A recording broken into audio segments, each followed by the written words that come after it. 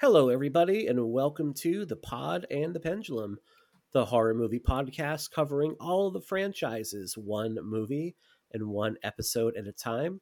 As always, I'm your host, Mike Snoonian, and we have like another massive panel today, like back to back, I think, tying like the largest crew we've ever brought on for one show, sans like the script readings we do. We have like a ridiculous amount of people on for that.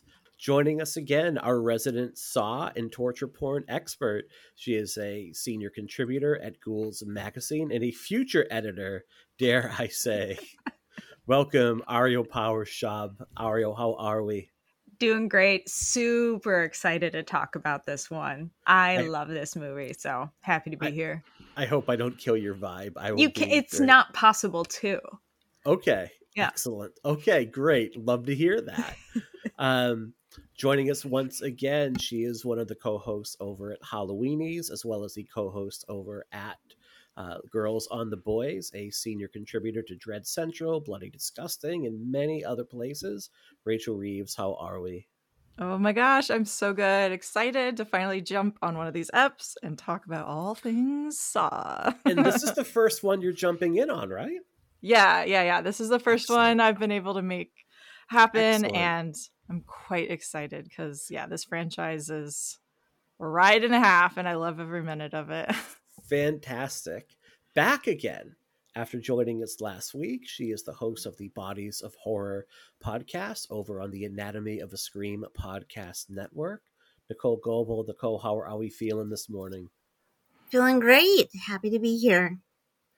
I am super happy to have you back again, as always. And we have a special guest with us today. She is jumping onto our show for the first time. She is the host of the Who's There, a podcast about horror fans. Let's welcome Alison to the show. Alison, how are we? Hello, I'm very happy to be here. Thank you so much for having me. Thrilled to have you on. Absolutely love having you on, and hopefully this will be a fun movie for you to jump in on here. I got a little bit of housekeeping before we talk about the movie itself, because we do cover all the franchises, and there's a movie that just came out that is part of a franchise we've already covered. So I have to ask, The Nun Part 2, are we waiting until there's like another entry in the Conjuring movies? Because there will be, because these movies print money. Or are we going to just do like The Nun 2 as a one-off once we wrap up Saw? Like, how do people feel? Oh gosh, the Nun franchise. I kind of hope we don't get I haven't even seen this one, but so speaking from a completely ignorant view, but I'm not necessarily sure we're going to be covering the Nun franchise. We definitely will. We definitely will, because we will. covered... So confident. Because Lindsay and I covered all of the Conjuring verse movies back in 2019 or 2020. So we're treating The Conjuring as like a huge connected series of movies. All right. So we definitely have covered The Nun. But to your point... So we have to do The Nun too. But can we wait until there's another like Conjuring verse movie before we... Yes, like it's your show. We're all part of it, but we're all like, if somebody like, if Chewy were to like say, The Nun 2 is my favorite horror movie of the year, and I can't wait to talk about it, I would say first you need to have your head examined, but then I would also say like, okay, great, let's do this movie, like let's do it. But we're all here right now saying we can wait a little bit. We can wait a little bit. Okay. We don't need to get back in the habit just yet. Okay. Love it. Love it. And now I want to cover Sister Act. Yeah, maybe we can like tie it in. Let's do like a nun horror episode. We can like tie it into that. We can talk a little bit about the nun too, but then we can just talk about nunsploitation horror. Come on. Okay. That's super fun. We could definitely do that. Let's make that happen. Because All right. here's the deal. I am like director Michael Chavez. I'm sure he's a super nice guy. Like nothing personal against him. I bet if you called him at 5 a.m. and said, I need to get to the airport for 6 a.m., he'd say, I got you, fam. Show up on your doorstep with like a latte and a donut and bring you there and carry your luggage. My goodness. So nothing personal. But the fact that he's directed 3 movies in what might be the most profitable like horror franchise, right? Yes. Mm-hmm. That should be investigated as a war crime because Wow. It's not that serious. he's so aggressively mediocre.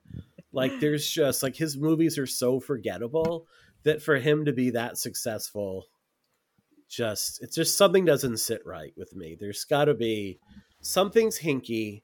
There's something, I don't know what it is, but like something illegal is going on there. It's just how I feel. Illegal or supernatural? Illegal.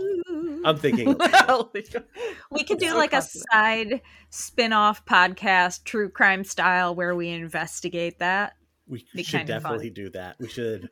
I will add that to the pile of shows I'm I doing. know. We can do that. 'Cause Definitely. it made me think like we're coming up on October, the most wonderful time of year. This has been a really disappointing year in horror. Like I'm looking at my top 10.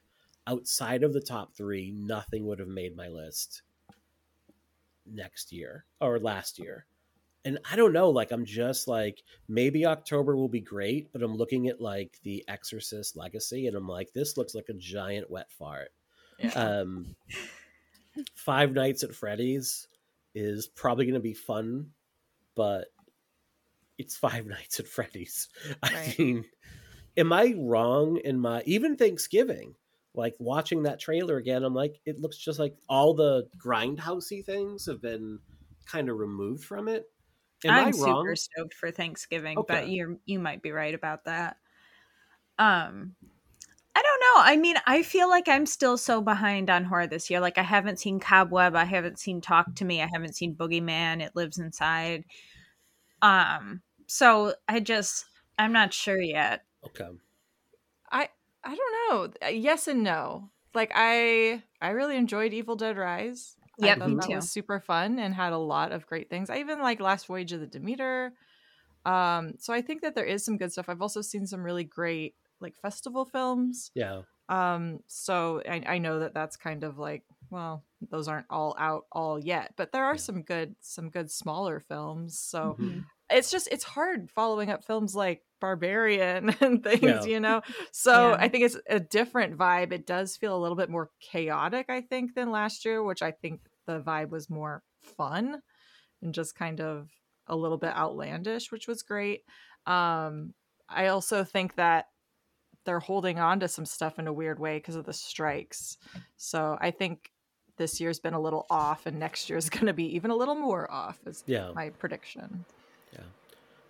And I just feel too like the Taylor Swift movie is dropping in the middle of October and it's going to be a massive hit and love folks for that.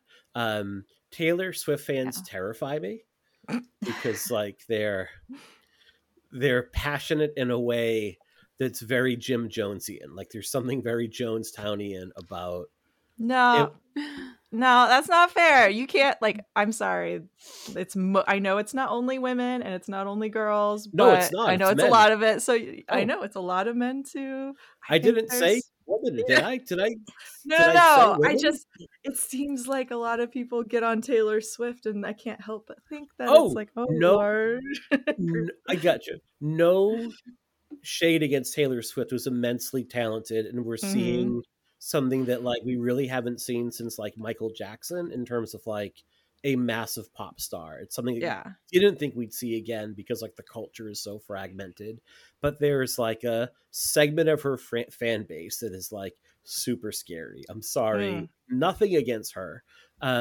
I do know that like if I go to see Killers of the Flower Moon and it's playing next to like the Taylor Swift concert movie and everybody is singing and screaming and yelling during that while I'm trying to watch Marty do his thing, I may lose my mind. Like that might be the moment, like when I cannot hear that movie because of Swifties, I might absolutely at that point just like go feral and lose my mind. They need to just Possible. have a section of the theater reserved for that and then put the other movies on the other side of the lobby. Yeah. I mean, it's going to be a massive hit. It's probably going to be like a top 5 or top 10 grossing movie for the year. Like I would wager it makes more than like Barbie? not Barbie, but like Indiana Jones or Mission Impossible. I think Which so. who would have thunk that? So that was just my mindset heading into this recording. I have already sidetracked us by 10 minutes. And Alison is regretting saying, I'll sign up for the guest on this show.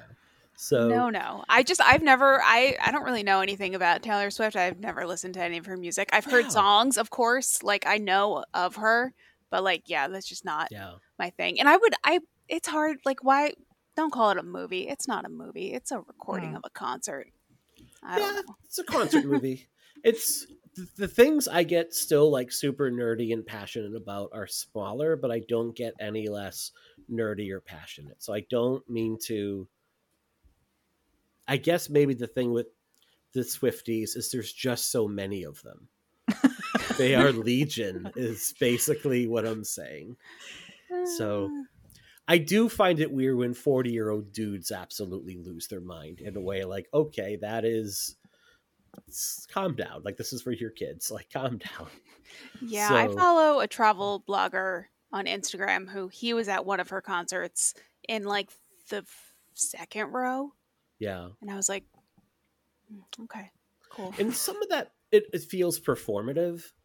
It feels like I'm going to show myself losing my mind here. Like everything we do now is content. Like nobody just kind of goes about their day, lives their life and enjoys it. Like everything is grist for the content mill. And it's, I don't know. People take the video. People take the video of like the performer and then they take a video of themselves enjoying it. Like, I don't need to see you at the... Like the young lady dancing, eating waffles. Like, you just eat your waffles. Just eat your waffles. I don't need to see your dance. You're not this excited. Like, this is total performance art right now. And listeners, you are hearing me age myself in real time. Listeners, engage with our content. Tell us what you think of content on our content, and make sure you tell your friends about our content. So let's talk software. Speaking of content, let's talk software. Alison, as our guest, and we haven't had a chance to talk yet, what is your overall impression of the Saw franchise as it is right now? Okay, so truthfully, I've only seen Saw 2, 3, 4, and Spiral. I have a ways to go with watching the rest of the movies before Saw X, which I lovingly call Socks, comes out. And I'm enjoying watching them. I watched Saw 4 to prep for this one we were supposed to record 2 weeks ago. So I watched this movie like maybe 2-3 weeks ago. I was like, what happened in it? I couldn't remember. These movies are completely indistinguishable for me, but I do enjoy them. I cover my eyes for most of the gore, but I enjoy how the stories are so interwoven. I did watch a couple of like recap videos on YouTube this morning and listened to another podcast talk about it, so I do remember it. And I was like, oh yeah, that's how that opened. So I enjoyed watching it, but like all these movies are kind of just the same thing for me. But I don't mean that in a necessarily bad way, but it's just hard for me to recall anything like on the fly to be like, oh yeah, that's from part 3. And I hot take, I think Spiral is kind of just like the rest of the Saw movies. They're all just cops trying to figure out what's going on, who's doing it, who did it, and sometimes getting caught in the crossfire. So what you're saying is if we wanted to mess with you, we could like say things from Saw 2 happened and you'd be like, yeah, I remember that. But we wouldn't do that to our guests. The only thing that I remember about Saw 2 specifically is the needle pit, and that is because I had heard so many other Mhm. people talk about it before I saw it, so I was like, that's Okay. definitely in Saw 2. Okay. So, yeah. So But not the- otherwise, So go not for the it. not the Oscar caliber performance of one Donnie Wahlberg from that, which is No, I didn't even realize it was him. I didn't look Yeah. up the cast. I was like, his face looks familiar, but he could Yeah. just be another white actor. I yeah, don't he's the worst. Basically, he's the devil, is what I'm saying. So it's interesting because you're like, hey, I covered my eyes for most of it. Like the gore kind of blends in. What would you say, like in particular, like your taste in horror? Like, what does it lean towards typically? I think I like the psychological the Mhm. most. I like a really good story, which is why I'm enjoying watching these movies because they're kind of all interwoven. But yeah, like I like a good movie where you're trying to figure out what's going on. My favorite movie of all time, my favorite horror movie is The Ring. And I love going on that journey with Naomi Watts to figure out like where this tape is from and what happened and who is Samara and how do I, keep my son from dying. Mhm. So that's where I lean. And I also really like found footage. Excellent. And found footage. Making a note for future episodes because we have some found footage stuff coming up. Rachel, this is your first time on to talk a Saw movie. Yes. This is like one of your franchises. This is one you love. Like this is one you champion. What do you love about the series as a whole? I'm a champion. Am I a champion? I just think it's fun. Like, so I saw the first Saw in the theater, and I just like that is still to date like one of my like favorite theater experiences. I think because I went with a group of friends, didn't know anything about it, obviously, and was just blown away and was just obsessed with it from day one. And that was just such a pivotal horror movie moment in my life that of course I'm going to pay attention to everything that comes after that.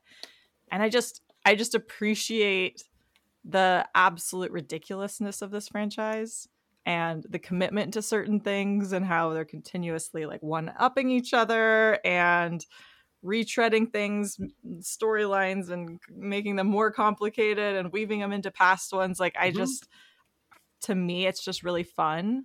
I do have a similar problem, like what Alison said. Sometimes things get really blurry. Yeah. Probably just because there's so many of these goddamn movies. Of these things. So like sometimes it's like, wait, was that, especially when you start getting like from here on out, sometimes I get real kind of confused. Like, wait, which one was that in? I don't know. And it's not like a Halloween where, okay, this is the one with the cult. This is the one with the masks, right? Yeah. So I also like that doesn't really necessarily bother me because I feel like I'm coming at these from just a place of an open heart, and I'm just going to take whatever comes my way, and I'm not going to be super critical of a Saw movie. So it has that in its favor, I think. You mentioned Barbarian earlier and like the fun that movie is. And I know it's a much different style of movie, but like is Saw like Barbarian before Barbarian in that it just embraces the chaos? Just like, we're just going to give you a bunch of weird stuff story-wise, and you're going to go along for this ride. Just roll with it.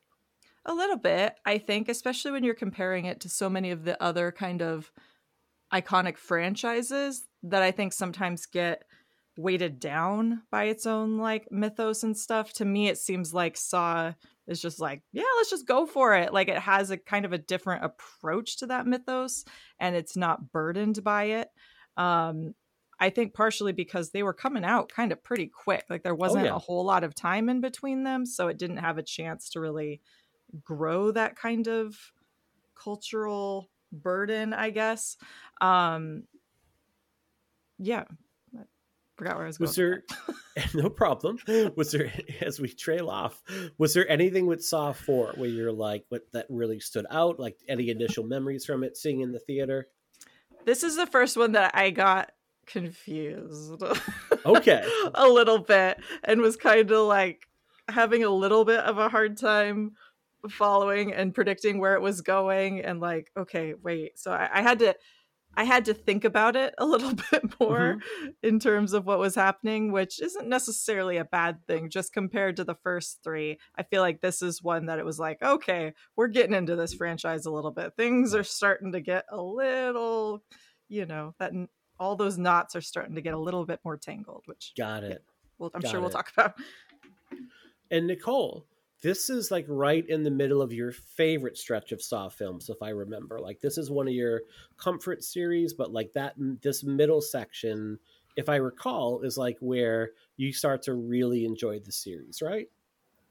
Yeah, I mean, I like all of them. I think I do agree with what Alison and Rachel said, that that this is a franchise that can feel a little bit homogenous in its texture, and that it can be hard to instantly think of what sets a film apart. Or I think that's why, the traps are such bread and butter for it, because that's what you always come back to. Saw 2 has the needle pit, and Saw 3 has pig pool. So I I understand that, but I think that I do like it just because it does kind of embrace um a kind of a zaniness to it, of we're going to go all over the place. Um we're really going to just try to make each twist and turn as unexpected as possible, because I think, especially with the first 3, even though I think the first 3 are probably the easiest to set apart. Mm-hmm. But I think that with the ongoing sequels up until you get to Jigsaw, I think that it just really wants to try to keep you on your toes a little bit, because it does Yeah. get a very formulaic in bits. But I like it. I really like 4. I think it's a good way to kind of start off this run of sequels. Excellent. And Ari, I know you are all aboard the Saw train. Like toot toot, Toot toot. you're on board, and you're like, this I'm is the where conductor. I excellent. You have a note here about how you're going to become each episode. Yeah. So tell me about your first experience with Saw 4 and what it did for you. Yes. So, I after the third one came out in theaters, I didn't see any more in theaters until Spiral. So I saw 4 years later when I bought like the set, and I was just doing a watch through of all of them. And like I wanted to jump up and exclaim at the end because I enjoyed it so much. And 2 I don't really like that much. I still love it because it's Saw, but it's not my favorite. And 3 I like a lot of things about, but it's not quite my top half. And 4's my like the next one that I really loved a lot since the first one. And Alison, I want to warn you, going into the sequels that you haven't watched yet, they do not get less confusing. They do not become more clear. They will become even less distinguishable from one another, because as was sort of introduced in 2 with the idea of Jigsaw's taping something and showing it to us later, and then is solidified in 4 when we find out it's taking place at the same time as 3, the Saw franchise likes to play with time. And so going forward, there's going to be more of that, and it's going to be more confusing. And this is just like a soft warning, a heads up to the listeners that I've been pretty contained on the episode so far. I've like acted pretty normal, I think, COVID notwithstanding.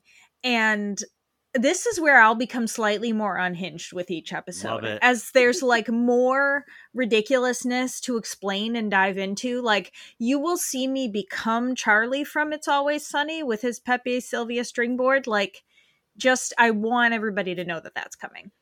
I love that for you, and I Thank am you. here for that. Thank you. am so happy that this is going to happen. Oh, and good. I Yeah. want to see unhinged Ari. Ari unleashed is what I want. It's what the listeners demand. So we'll find out if that's true. I think you just blew my mind a little bit, because How's that? I had always assumed that, like, from day one, like, you were Mhm. like, if it's October, it's Saw.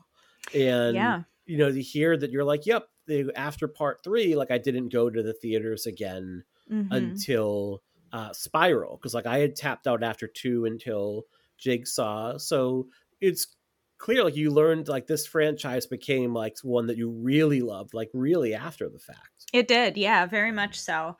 I really fell in love with it during the pandemic is when I got really, really, really super into it. Yeah. And I didn't stop watching them for any like real reason. I just sort of like, I was in college. I was really busy. None of my real life friends wanted to go see the Saw movies with me. And then it just kind of fell away for a while.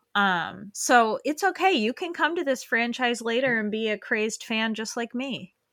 And I think that raises, like, when we talk about, like, the background of this movie, like, where horror was at the time, I think that's going to be, like, a clear thing that kind of came up around this time, if not for the Saw movies, then for kind of the ones that followed it. Like, it just became like, yeah, I don't want to go to the theaters for this. But for me, like, this was a first time watch over the summer as we were planning our episodes. Like, after we recorded our first Saw episode, I went ahead and binged all 9 films over the course of like a day and a half. So they do start to blend in after a bit.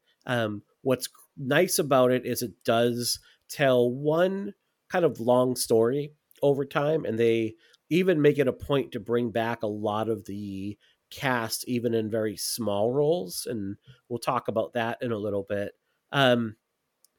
I think what really stood out to me here was the problem with ending like your first movie. And it's like the M. Night Shyamalan problem. When your first movie is so well known for the twist at the end of it, audiences come to expect that in everything that follows. And it's really hard, if not impossible, to top that initial thrill that comes with a great twist ending that recontextualizes a whole movie and really boosts it and makes it so memorable. And they'd kind of painted themselves in a corner in that, like, every Saw movie, those last 3 minutes, like, Zed's theme hits and everything is revealed, and you are left with like a twist at the end of it. And it's hard to kind of replicate that every single time. And I think you see that here. I think this is somewhere in the middle for me in terms of the franchise. Part of like, it's not just there's like a very big formula to Saw, and like we've said, like, they do start to blend in a little bit, but all of the men in this movie look the same to me. They all look like they look very similar to begin with. It's hard to distinguish like Hoffman from Strome to a certain extent. They're kind of like Bert and Ernie. They kind of look like they've been carved out of a block of cheese and then thrown in like an off the rack suit. And there are times where I'm like, I don't know who is who here. And that's kind of a problem for the next 2 movies. I have some thoughts on Donnie Wahlberg. We'll get to those momentarily. I know this. You must not have watched Gilmore Girls then. No, never. That's what I was saying. I was like, because if Luke you if you know Luke Danes, you're not going to get confused. Okay, exactly. Because I'm a Buffy fan. Like, I am in the middle of just started season 5 Buffy for the 300th time. Nice. It's my favorite show ever. Our daughter's watching it with us. She watched it with us when she was really, really young. She doesn't remember it. And when Angel turned evil, I'm like, that's what happens when boys and girls kiss, just so you know. And then also, Sex in the City. Like, you've got Friar Fuck and Luke Danes. Like, have so never I watched think, a minute. Oh, that's what I know him from. I Yes. kept seeing his face, and I was like, I know him from something. but I So couldn't tell. I have a feeling there's a lot of women Okay. around our age that have no problem distinguishing them. But I do hear a lot of men say I can't tell them apart, and so I think I that get must it. be Yes. it. Mhm. Yes. Even Tobin Bell in this movie kind of looks like he's kind of schlubby in this. Like he's like he's like got 5 o'clock shadow. He just looks really worn out. Like he looks like corpse, Danny Glover, but not. Yeah, it's true. Good point. Touche. Good point, Ari. Sorry. Apparently, they spent 2 weeks making that corpse, and it cost them a ton. Yeah, Oh, geez. that's where the budget went. Yeah. Looked gross. It did look grotesque. Gnarly.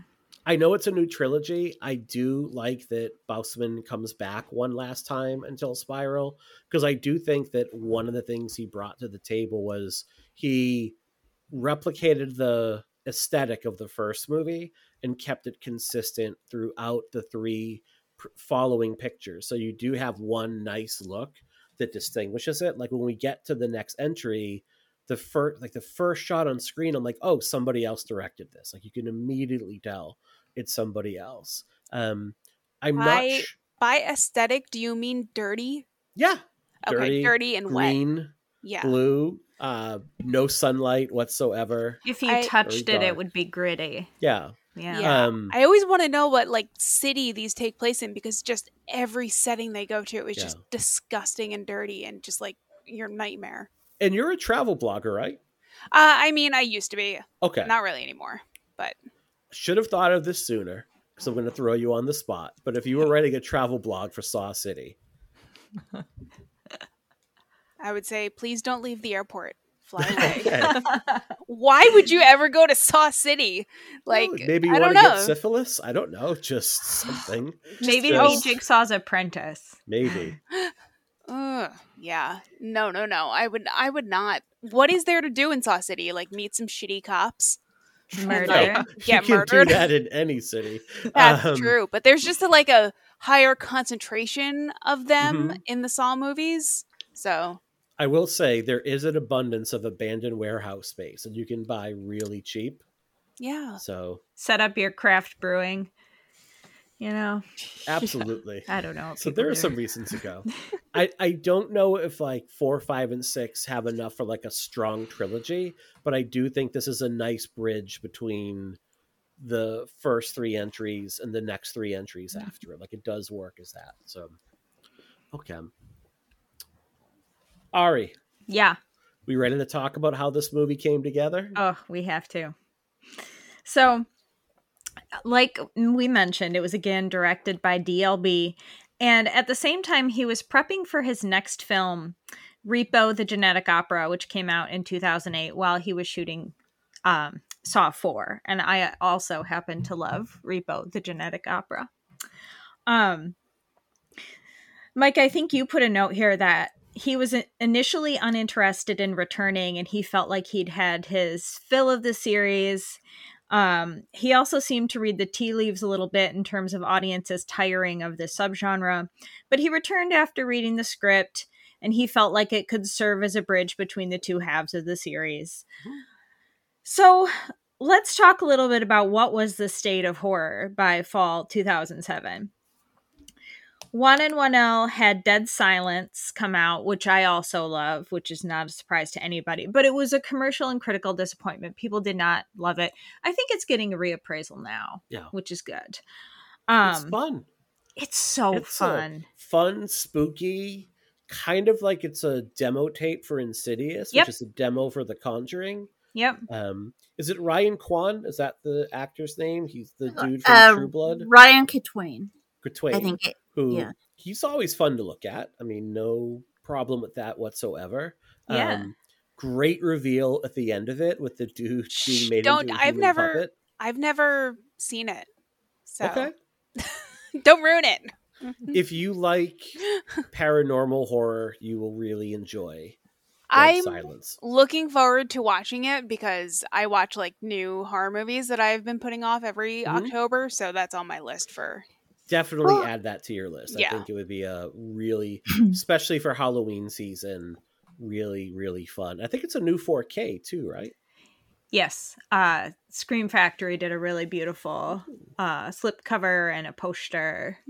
So, Well, and I think that it's because it's Juan and Winnell, I think it's kind of an interesting representation of Saw, but also where they would go in other directions with their Yeah. films down the line. So, yeah, I'm glad that people are talking about Dead Silence one because I think it is a lot of fun. Is it masterclass?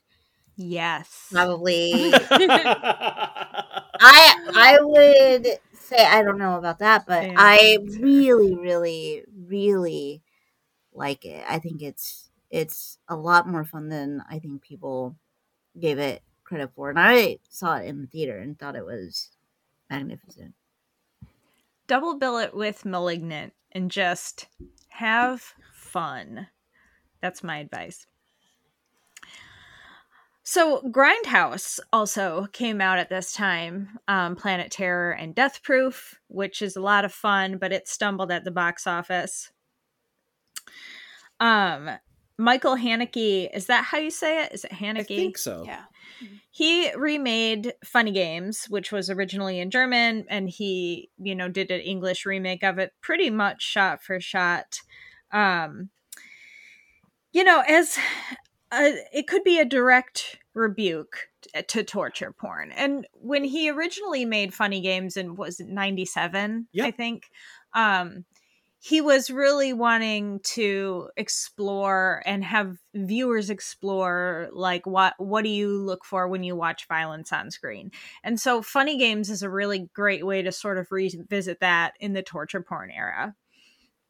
I've not seen the remake of Funny Games, but I have heard it's pretty much the same. It's pretty much shot for shot. Yeah. With Michael Pitt, who would go on to do Mason Virgil in the Hannibal series, who was a Dawson alumni. Did he ever do Gilmore Girls? Like, Michael Pitt seems like the kind of guy that would have been on Gilmore Girls for a short stint as like the bad boyfriend for a little bit. No, I know that's he Mila, did that. Mila, what's it? Ventimiglia? Milo Ventimiglia? Yeah. Okay. He was that on, I remember Michael Pitt doing like Springsteen covers on acoustic guitar in Dawson's Creek. And I'm like, all right, I need to tap out on this show now. I'm done.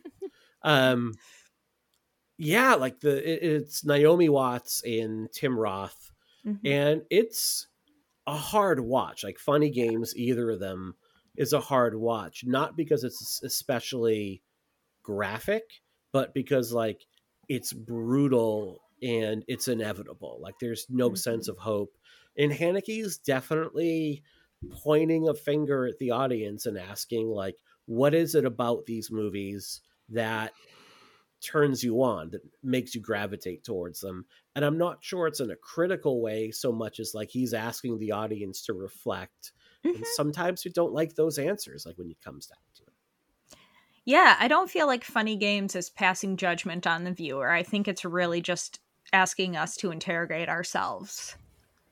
Yeah, and I think especially considering that you were starting to get the boom of much more graphic and intense horror kind of in the mainstream, I think that was kind of a really great film to come along and make you like think about your relationship with that kind of violence and why we were paying over ducats to go and sit and watch body parts get splayed on the screen. So yeah, this is such an interesting time. I feel like it's a big transitional time. Yes. Yeah, we get we get Paranormal Activity, right? It feels like it's all over the place in some ways, and we get Rob Zombie, like the Halloween, and then we we're continuing the remake train with a lot of things, but then also some really interesting things like Trick or Treat and Wreck, and it's just like such a weird There's a little bit of everything, and Yep. it's like the start of some things that we're going to see just kind of explode. And I think that that's just really fascinating. It's like, what's going to take? I don't know. We're going to see. Yeah. And it's still yet to be decided, I think. We get a lot of movies that we love now that we didn't necessarily either get to see or did see in 2007. Because you mentioned Trick or Treat, and that was one that it played festivals and everyone raved about it. It was supposed to have a wide release, and then Warner Brothers said, let's put this on the shelf and not release it for a few years for who knows why. I remember seeing The Mist in theaters and walking out being, well, that was bleak. Yeah. Yes. That was a fun time at the movies. But now I would say, like, we love that movie. Like, that is brilliant. That's getting a really nice re-release too soon. Oh, I hope it comes with, like, the black and white version, I don't know. because that's the best way to watch that. Just making it even more depressing. Yep. It gives it that, like, 1950s kind of, like, monster movie feel. Yeah, I was going to say it feels Asian. much, it feels much more like that. But they do keep, like, shooting your kid in the head in order to put him out of. So, like, that's, you know, I mean, I guess depending on how you feel about kids, it's either like the bleakest movie ever or like child-free existence rules. I don't know. Brave choice. I know. So, You know, erase the whiteboard. 0 days on Pod and the Pendulum since we talked about kids dying. It's true. This is the year of fuck them kids. There's a lot of Yeah. kids dying in horror movies recently. So, here for it. yeah. If Paddington 3 Paddington's Revenge. should have some like child evisceration. It's all I'm saying. Like, you know, because like in Superman 3, Superman turns bad for a while. Rocky 3, he kind of turns bad for a while. The third movie is when your like goody character kind of breaks bad for a bit. So all I'm saying is Paddington should give into his bear roots and just eat a child. Maybe he discovers cocaine. They can be a crossover. Oh, yeah. That would be amazing. He meets Winnie the Pooh. We need to write these down. Yeah, what are we doing pitching all our ideas to the public Right? again? We need to quit with that. Maybe the kid's a jerk. You know, maybe it doesn't have to be like the sweet kid that you really like. Maybe the kid's like a jerk. Maybe the kid's racist. I don't know. Like, would anybody be upset if Paddington ate a racist kid? No. He can eat a Proud Boy. Yes. Perfect. Yeah. Love it. Write it down. Kind of fun. Write it. It's a little bit of All fun. right. Have fun with I it. apologize. We've gone off the rails. It's all my fault. No, it's good. You know, keeping in step with the Saw franchise, we need to go a little bit off the rails. So that's where we're at in 2007. Also, Hostel 2 didn't do well the year before, which is a goddamn shame because that movie frickin' rules. Can't go past Hostel without saying that. Okay, so Whannell was not interested in writing any more Saw films. He was moving on to other things. Twisted Pictures was looking for new writers and ideas for the fourth Saw film. So this is the first film not written by Whannell. And it is the first Saw film written by Patrick Melton and Marcus Dunstan. And they go on to write the next three in the series. We talked about these guys before when we did our episodes on The Collector and the Collection, because The Collector was Marcus Dunstan's directorial debut, and that sort of came out of the Saw franchise. When Marcus Dunstan interviewed for the job, he learned that there was a Saw Bible with rules they should have followed, but apparently he never received it. So he was like kind of winging it. Dunstan and Melton came up with an idea for the three sequels on their own, and their pitch was well received, and so they got the job and they went with it. So they were going off book, but it ended up being, they liked it. They were discovered when an executive read their script for a movie called The Midnight Man. And they're part of the reason the creative consistency throughout this series holds up. You've got some creative consistency in the first three, and then even though Darren Lynn Bousman doesn't direct the next two. They've got the same writer. So there's always a through line through the Saw franchise till you get to gosh dang Spiral. And we'll get to that eventually. So Dunstan and Melton didn't have any trouble bringing Jigsaw back into the story, even though he was dead. They were like, he's been dying since the first film. This is not a big deal. We can bring him back. I think maybe it was Nichole on the last episode you said it's horror. No one has to stay dead. And they were definitely in that vibe. And they were like, this can't be a Saw movie without Jigsaw. So Mike, I would like to activate your Donnie Wahlberg rant. Okay. So most, like we said with like Saw, one of the things Bousman talks about in an interview with the site Hollywood Gothic. He ahead of Saw 4 coming out, talked about like being kind of reluctant to come back, feeling like the bloom was off the rose with this sort of subgenre. And he talked about how like the Texas Chainsaw Massacre sequel had dropped off and the Grudge sequel had dropped off and how Hostel 2 had dropped off. And he felt like, well, Saw 2 and Saw 3 actually built on the success of the first one. Like, we're not quite there yet. So maybe we can keep this thing going for one more time. He kind of had like a pretty good eye to say, like, I can get one more out of these and then get off before things start to kind of collapse in on themselves a little bit. And he talked about knowing the people that were involved in the movie and having a familiar cast and crew and having like not having to teach anybody, like you said, the Saw Bible, not having to kind of go over the rules of the franchise or the aesthetic of the franchise with anyone. Because again, like I know we kind of joke like Saw City is gross and grimy and disgusting. When you watch like the next movie, it does look a little bit different, like not markedly different, but enough that you're like, okay, someone else made this movie. So the quote I have here is, it boiled down to two things. Unlike starting from scratch and having no idea where to go, I've been with this for 2 years. I know the people involved, the crew, the cast, the production designer, the costume designer. So it wasn't starting at square one. It's picking up where we left off. That's exactly where we came into it.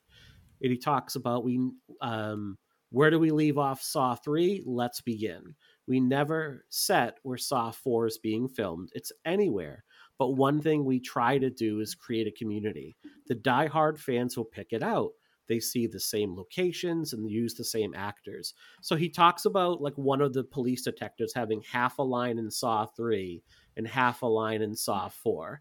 And he's just back, but it's the same person for that continuity.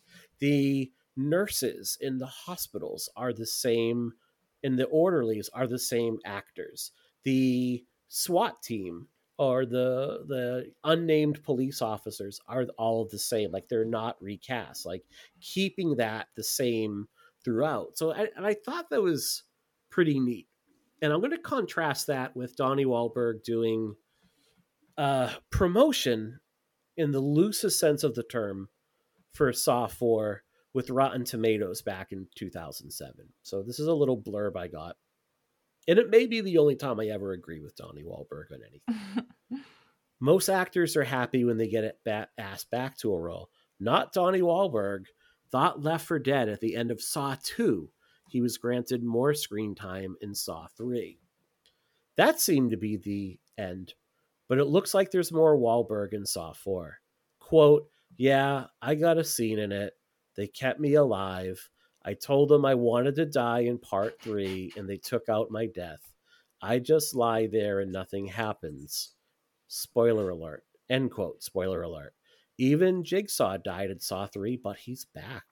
The filmmakers are keeping a tight lip on the time frame that allows the actors to return, but Wahlberg was so annoyed that he spilled that Officer Matthews still exists in present tense. Quote, no, they kept me alive.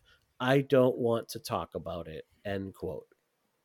I think somebody should tell Donnie Wahlberg, like, you don't have to do this. Yeah. Right. Like, did he think he was actually in a Saw trap where he had no choice? Yeah. Just Well, that's such a contrast because I think Mandalore, as part of the promo for 4, they're like, oh, well, are you going to be in the next installment? And he's like, who the fuck knows? Yeah. Yeah. He's just like, we'll see, maybe. Like he was having I mean, I'm not surprised that Donnie failed. I just want to take a moment to acknowledge the audacity of this man. Yeah. Because nobody ever has ever said what this movie needs is more Donnie Wahlberg. Nobody ever has uttered that phrase. That's probably true. Although I was like, when he showed up originally, I was like, oh, Donnie Wahlberg, all right. All right. Like, just because, like, story-wise, it's very interesting. What are they doing with this? Yes, Mike. I think so. Is it? Has everyone here seen Mallrats? Yes. Yeah. When Alison Ben Affleck's character... No. Okay. Don't spoil it, God. This is not a big spoil. This is for a No, 30-something-year-old I will Kevin Smith probably movie never you'll watch never it. watch. Yeah. You should. It's a fun movie. Ben Affleck's character, when he's asking, like, who's your favorite new kid? No one ever says Donnie Wahlberg. They might say Joey or Jordan. No one ever says Donnie. I'm sorry. No one ever has. So the audacity of him to be like, God damn you for giving me a paycheck and a payroll and probably like points or residuals off of like an extremely successful franchise that, he seems to think that like he is the star of this, like not Tobin Bell or Shawnee Smith. And just to like go and do like a press junket and be so unenthused for it is like, so and I'm not the biggest Saw fan in the world. Like, I mean, I have enjoyed these movies. I love covering them, but like, this is the only time I'll ever agree with Captain Shitty Hamburger because I didn't want his no talent ass on my screen either. Like, I was definitely like, come on, this is ridiculous. And again, I like in Saw 3, I do hope they made him do full method and just like locked him up in a room for months on end. Yeah. Like that would be the only way it would be worth it for me. So it also feels like it's like this long horror tradition of actors taking these roles thinking that nobody's going to see this movie. I don't really want to do it. Just like, wasn't that like Carrie Elwes' thing in the first one? Yeah. And just kind of like, whatever, I'll do it. I'll show up. It doesn't matter. I need the paycheck. And then they blow up and it's a huge role, but they never really wanted to do it in the first place. And that's what it feels like here. Like he took the job and was like, God damn it. I didn't know this was going to be a fucking franchise I'm going to have to be in for the next 10 years. Yeah. But it's like, sorry, dude. Sorry. It was a success. I don't know. It seems it's just kind of annoying to have that attitude about it. Sorry and I would for the say money. It was a success despite him. Yeah. It's like, So did you stand up and cheer at the end, Mike, when his head is exploded with ice blocks? God, I did. I definitely went. That's pretty cool. And that's a good one. It is it's a really definitive, good one. And I'm sure Wahlberg appreciated it too, because it's like there's no coming back from that. All right, I'm done. Except you have like, oh no, didn't you know you have a twin brother, Detective Derek Matthews? At which point I just drive off a bridge. Just like, that's it. And what if that's the reveal in Saw X? If he is, it's his origin story. We're going back. Yes, that's what everybody wants to see. It's quite possible he'll be in Saw X because it takes place before part 2, and I may get up and yell, "This is horse shit" in the theater. Now that's all I want, just for your reaction, Mike. Well, what if it's the son? What if they do something with the son? Oh, Daniel? Yeah. Warn me, little Daniel. I don't think they could because, like, it takes place unless, I don't know, if you're going to de-age him or just have him do, like, hello, fellow kids. Yeah, like backwards hat older. Is all you need. Mm-hmm. Well, I mean, there would be no way that you could cast the same person, but it would be, like, if we're thinking about the characters that they want to somehow We'll see. We got less than 2 weeks. So Yes. Yeah, I need to watch all the other movies in those 2 weeks. So, oh my goodness. Yes. And then tell me all your thoughts on them, please, because I love when people watch these for the first time and I get to hear about it. Yeah. I just wanted to say though, I was listening to the podcast. This might hurt a bit. I think that's what it's called today, to recap this movie, so I wouldn't, think there was a needle pit in it. And they said there was the Saw Bible, and this was before social media, really. So there was a website for a message board for Saw fans, and they would pick up things that the writers would then put reasonings for in the following movies. And they would pick up on things like the tile patterns are different in the room in the first one from where it was in the second or third one. So that's not the same room. But then they would put something in there being like, no, it's actually the same room. It's just this is why it's different. So I thought that was interesting. An interior decorator come in to spruce things up. We had someone come in and clean it a little bit, but not too clean because this is Saw City. That would drive me. I mean, that would drive me crazy as a writer and director. That would be one of those things where I'm like, please don't do this. Please just enjoy. Just please enjoy these for what they are. I'm begging you as fans to do that. I wish who wrote The Nun 2 would have watched The Conjuring or The Nun 1 before writing The Nun 2, but that's for an entire different episode. I just wish they made a different movie. Okay. Oh, sorry. Anyway. All right. So, Donnie Wahlberg, no talent, ass clown. But, thinking about the creative consistency that the filmmakers tried to keep throughout these movies, I wanted to ask everybody, we're 4 movies in now, and I'm curious, at this point, what would you say makes a Saw film a Saw film? At this point,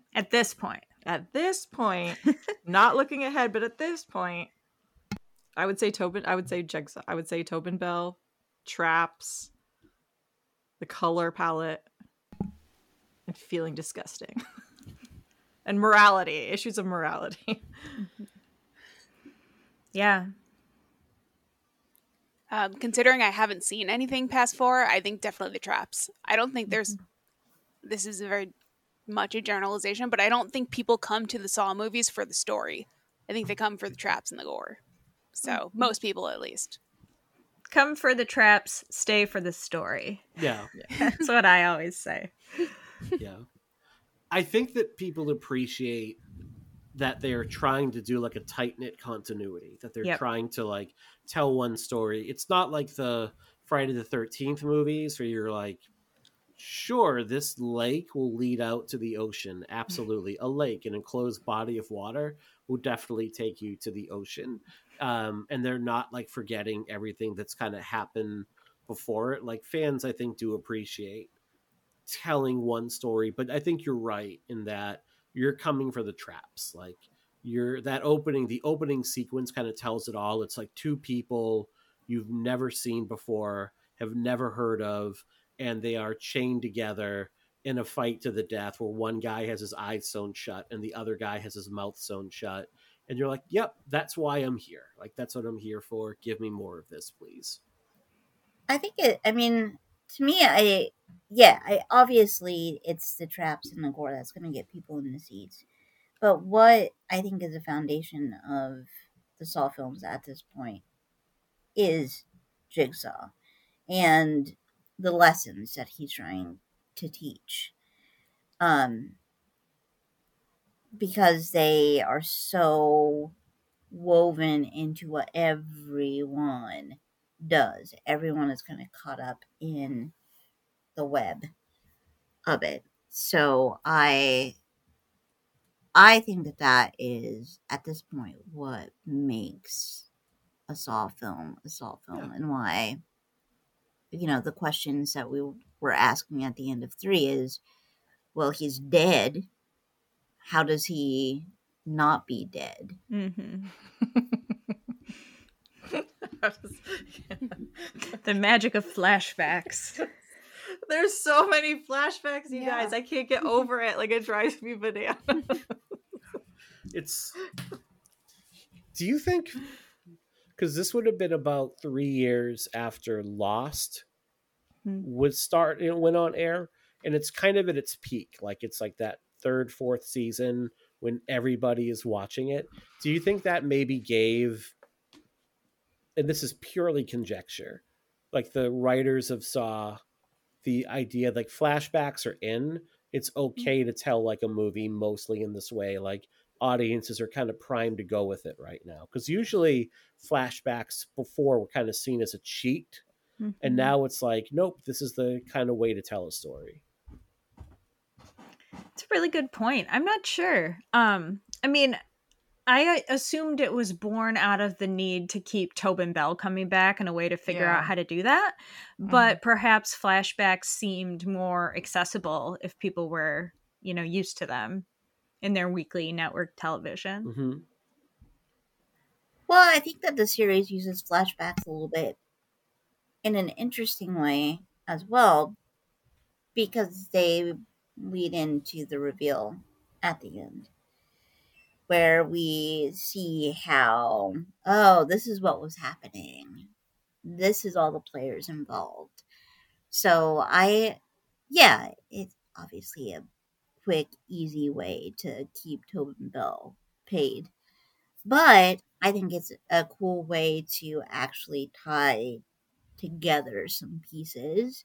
Not that it always works and it gets super, like, we talk about it being homogenous. I think the flashbacks don't help it any, because you spend a few moments being like, where am I? Who? What year? What sequence? Because they tell the story in chunks that are kind of out of sequence at important points. You're just like, what? Why is this happening? Who is this person? Why are they going there? He was dead. What? One time I got it in my head that I was going to write up like a definitive Saw timeline, and then I went outside instead. Good for you. Thank you. Good choice. Alison, how about for yourself? Do you find the flashbacks kind of help clear things up, or does it kind of like make you scratch your head a bit? I agree. When someone said that it makes you think really hard and be like, wait, what time are we in? And this is a flashback or is this current time? But I kind of appreciated them, since I think there are a lot of tie-ins to the previous movies, and I don't always remember them because they all kind of blend together for me. So it's a little helpful, but yeah, there are a lot of flashbacks, but I found them that they served a purpose. I feel like it was the mix of, like, we get flashbacks for like Tobin Bell's character, like his life, like we get flashbacks for his backstory, then we get flashbacks to what's happening in like this present timeline, which is flashing back to the last one. It's like kind of the different levels of flashbacks, like how far we're flashing back, that I think it just feels just a little excessive for one film. And I get it. I get what they're trying to do and develop, and I appreciate all of that. For me, it just felt like a little excessive. Yeah. The limit does not exist for how far back they can flash. That's true. But one of the things that I think, Mike, you talked about was that one of the things that makes Saw kind of a special franchise is the way that it's buckling down on continuity and telling a long story. I mean, are the flashbacks an absolutely necessary piece of that to do it over such a long span? I think you could do this movie without the flashbacks of Tobin Bell, and it would work in terms at the end. You would know that Hoffman was a disciple of his. I don't know if, and I don't want to spoil future installments. I think that you could do, like, there's like The Godfather, the continuity cut that gets shown on television where you have someone decided to show it in chronological order, which why? But you could do something like that with the Saw movies and just tell it in chronological order. I do think that it would suffer for it.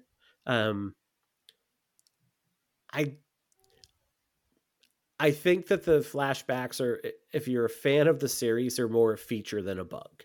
That it's part of the charm of the series. It makes it stand out a little bit. It's a little bit different. I think they're a bit clunky and clumsy at times. But I'm going to give the series some grace and say, like, you know what? I'm going to forgive it for that. Like, I maybe even appreciate that a little bit. Like, oh, look at you trying to do something weird like that. Where it becomes and I think I feel stronger about that for like John's flashbacks. We'll talk about Hoffman and his flashbacks even more in future installments, but like they don't maybe work as well for me.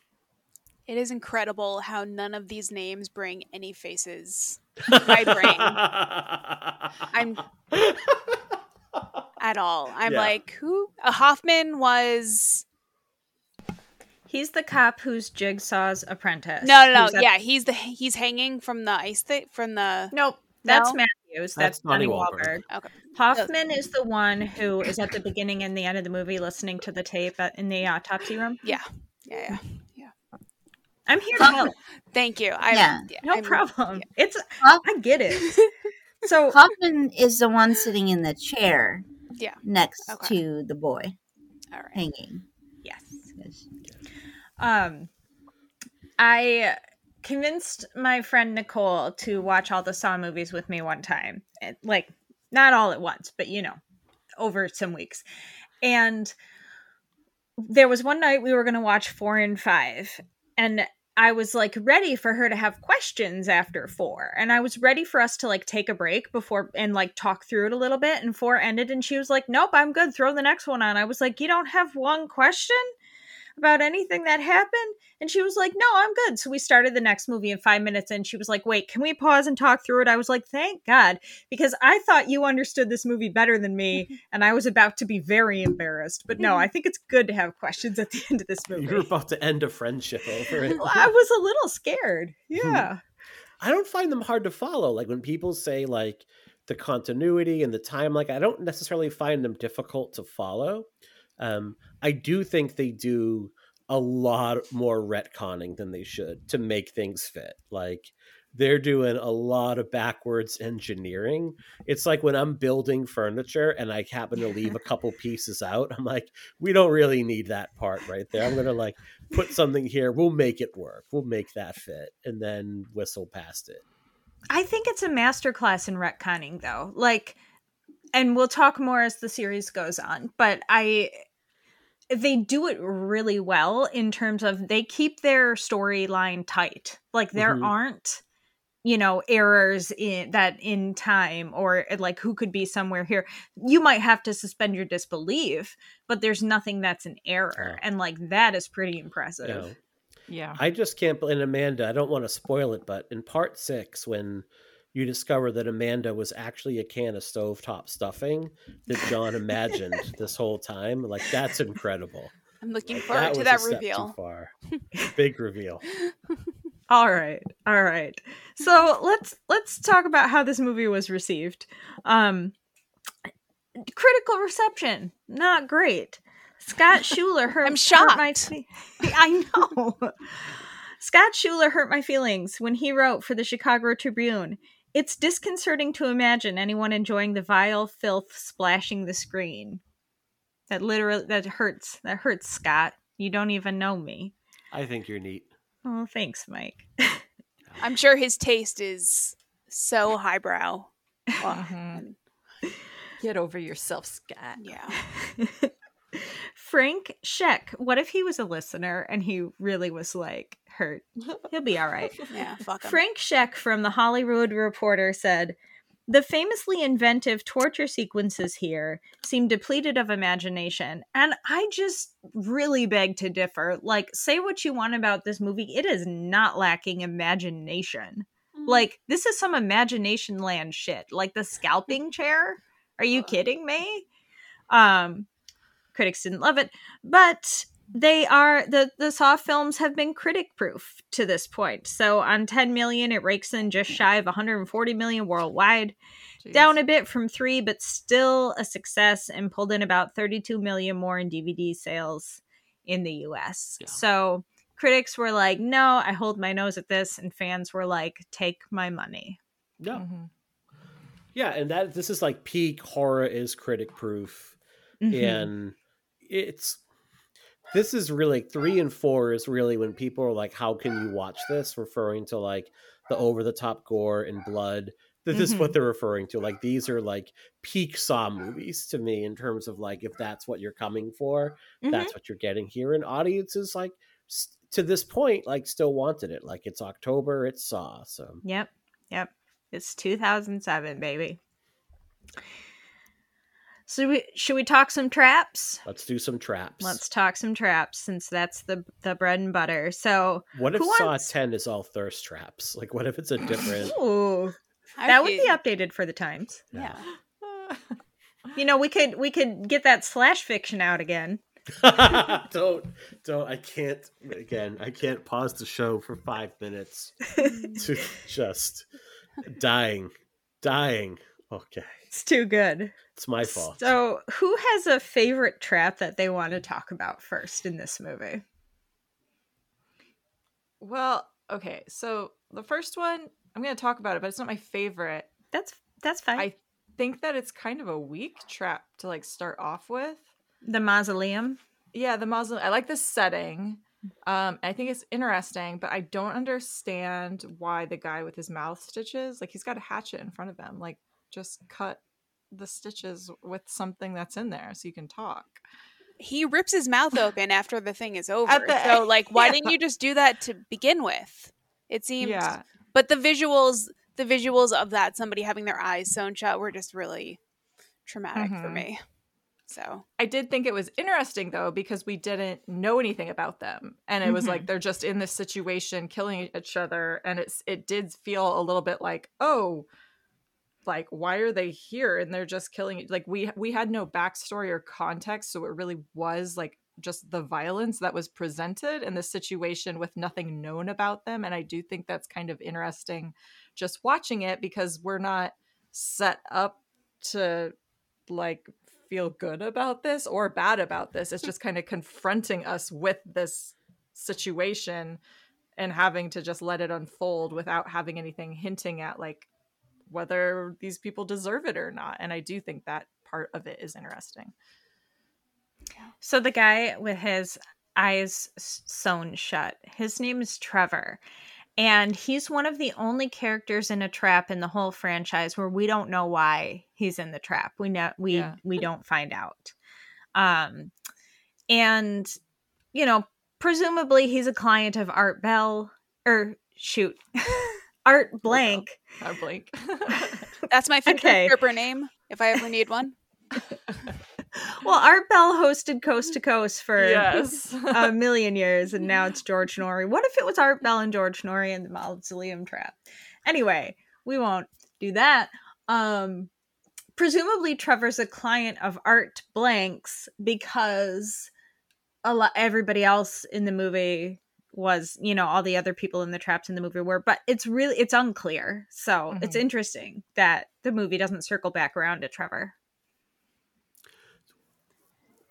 What do you think it says, or the filmmaker, or what do you think like Bausman is trying to say in that you don't learn anything about him and these two men within 30 seconds of awakening here are immediately trying to kill one another rather than work together?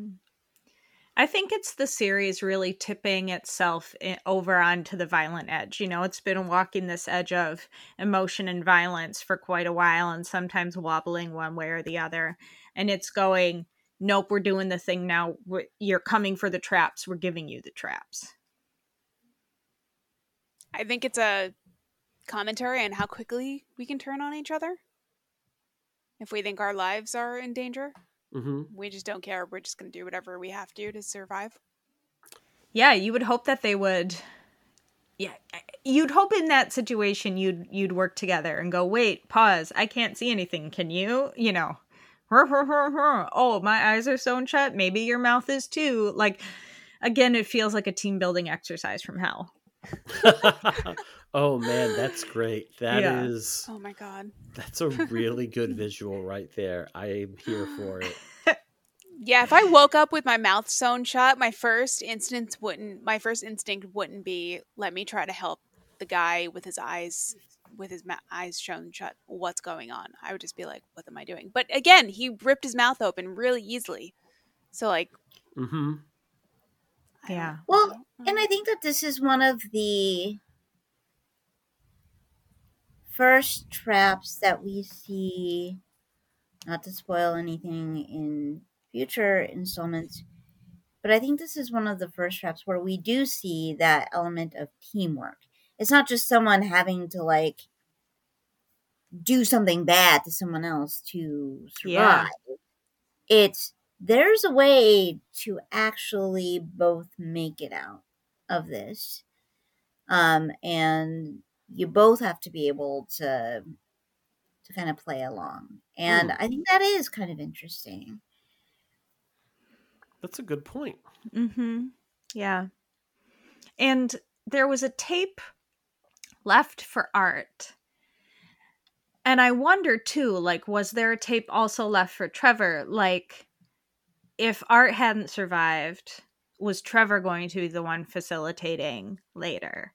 Or did the person who set the trap really just assume that Art was going to make it and only left instructions for him? Don't know. Most of the traps in this movie take place as a part of Riggs' test. And we can talk about each of these, but there's the scalping seat, the bedroom trap, the spike trap, and then there's the ice block trap, which we touched on before. So talking through each of these, we're actually going to get into some topics, some like kind of heavy topics in this episode as we talk through a couple of plot points. So I just want to acknowledge that because so far it's been really light and fun and funny talking about all the violence, but you know, we'll get into some things. So the scalping seat is the one with Brenda that's set up in Riggs' house, which I don't know how Riggs slept through the setup of that. Maybe he's a heavy sleeper like me. I think he was like knocked unconscious or something, right? Chloroform. Yeah, something like that. Yeah. So yeah. Still though, I mean, like that's a pretty lot of machinery to bring. Bring in a lot, and they kept saying it was an apartment. So, like, did they have to go up any stairs? I have questions. They hired movers. The scalping seat. They hired movers. Maybe like a TaskRabbit situation. Yeah. You know, the person in. So, okay, before we get into this, can I offer a hypothesis? Absolutely. My hypothesis is that all of the people in Riggs' test were selected by Hoffman and not by John Kramer. I don't know if that is true. What would you say the evidence is? The type of people selected and the fact that Hoffman was going off the rails doing his own thing anyway. Mm-hmm. I think Hoffman wanted to be running the show. And I don't think he was taking instruction from Jigsaw. I think he wanted to take over from him. Mm-hmm. So, you know, he selects Brenda, who's a sex worker, which is a morally neutral job. It's not moral or immoral, but from a police officer's perspective, could be seen as, you know, worth a Jigsaw punishment. No. There's also the implication that she's trafficking people to the rapist, which is... Well, I would argue, too, that why I think your theory about Hoffman makes sense, that this is different because this isn't about a morality, jaunt for Riggs. This is about getting Riggs to come over to Jigsaw's side. So it's not really a morality thing. So I could see that, just like how there were small differences in Amanda's approaches in previous films. I could kind of see Hoffman being like, well, we can't really, like, Riggs seems kind of on the up and up. There's really, like, not a lot that we can really hang him out to dry for. So why don't we try to, like, bring him on board? And all these people have records, right? I would assume, and like we see like the mug shot of the rapist guy and stuff. So in like some ways, it's like, oh, they're criminals, especially like you mentioned, like from a cop's perspective. So maybe that would help Riggs make this transition if he's looking at it from like, oh, we're the good guys, they're the bad guys, kind of that black and white mentality when it comes to people in the system. So. Especially the couple where the woman is a victim of domestic abuse. Mm-hmm. That seemed very much like it could be a police officer's perspective of not understanding how that works in the way that he treats her, and the way he punishes her, though she doesn't have to die. She still is very much punished for being abused. And that seemed like Hoffman to me. Mm-hmm.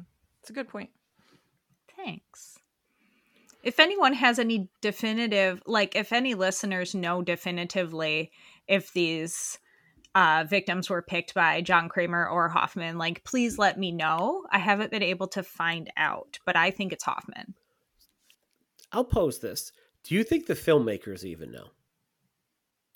We've talked about this with Scream, like who's under the mask when, and I think that with Williamson and Craven, I think they're like meticulous to the degree that they could definitively say, and like no shade on Melton and Dunstan, but they write I don't think they write good movies. I think they write fun movies.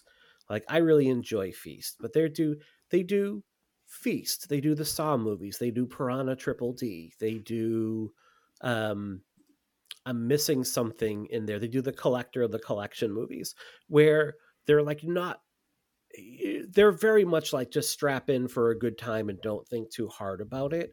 Where I don't even know if they're concerned with, I agree with you. I think this is Hoffman's game. Like, just like I argued last week was Amanda's.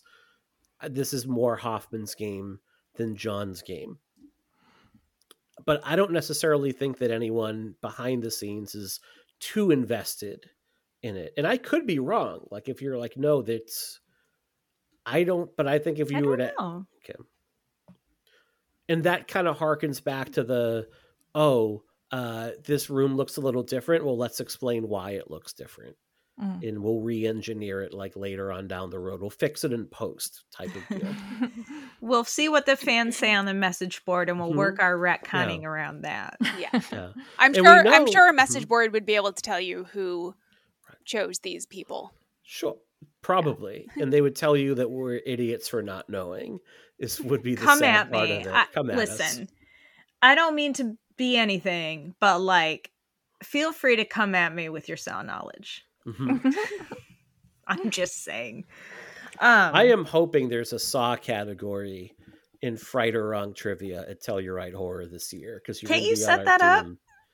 I'll ask Brad. Some strings? I can ask. Yay, with Saw X coming out, will that be a category? Here's $20. All right, sorry. Anyway.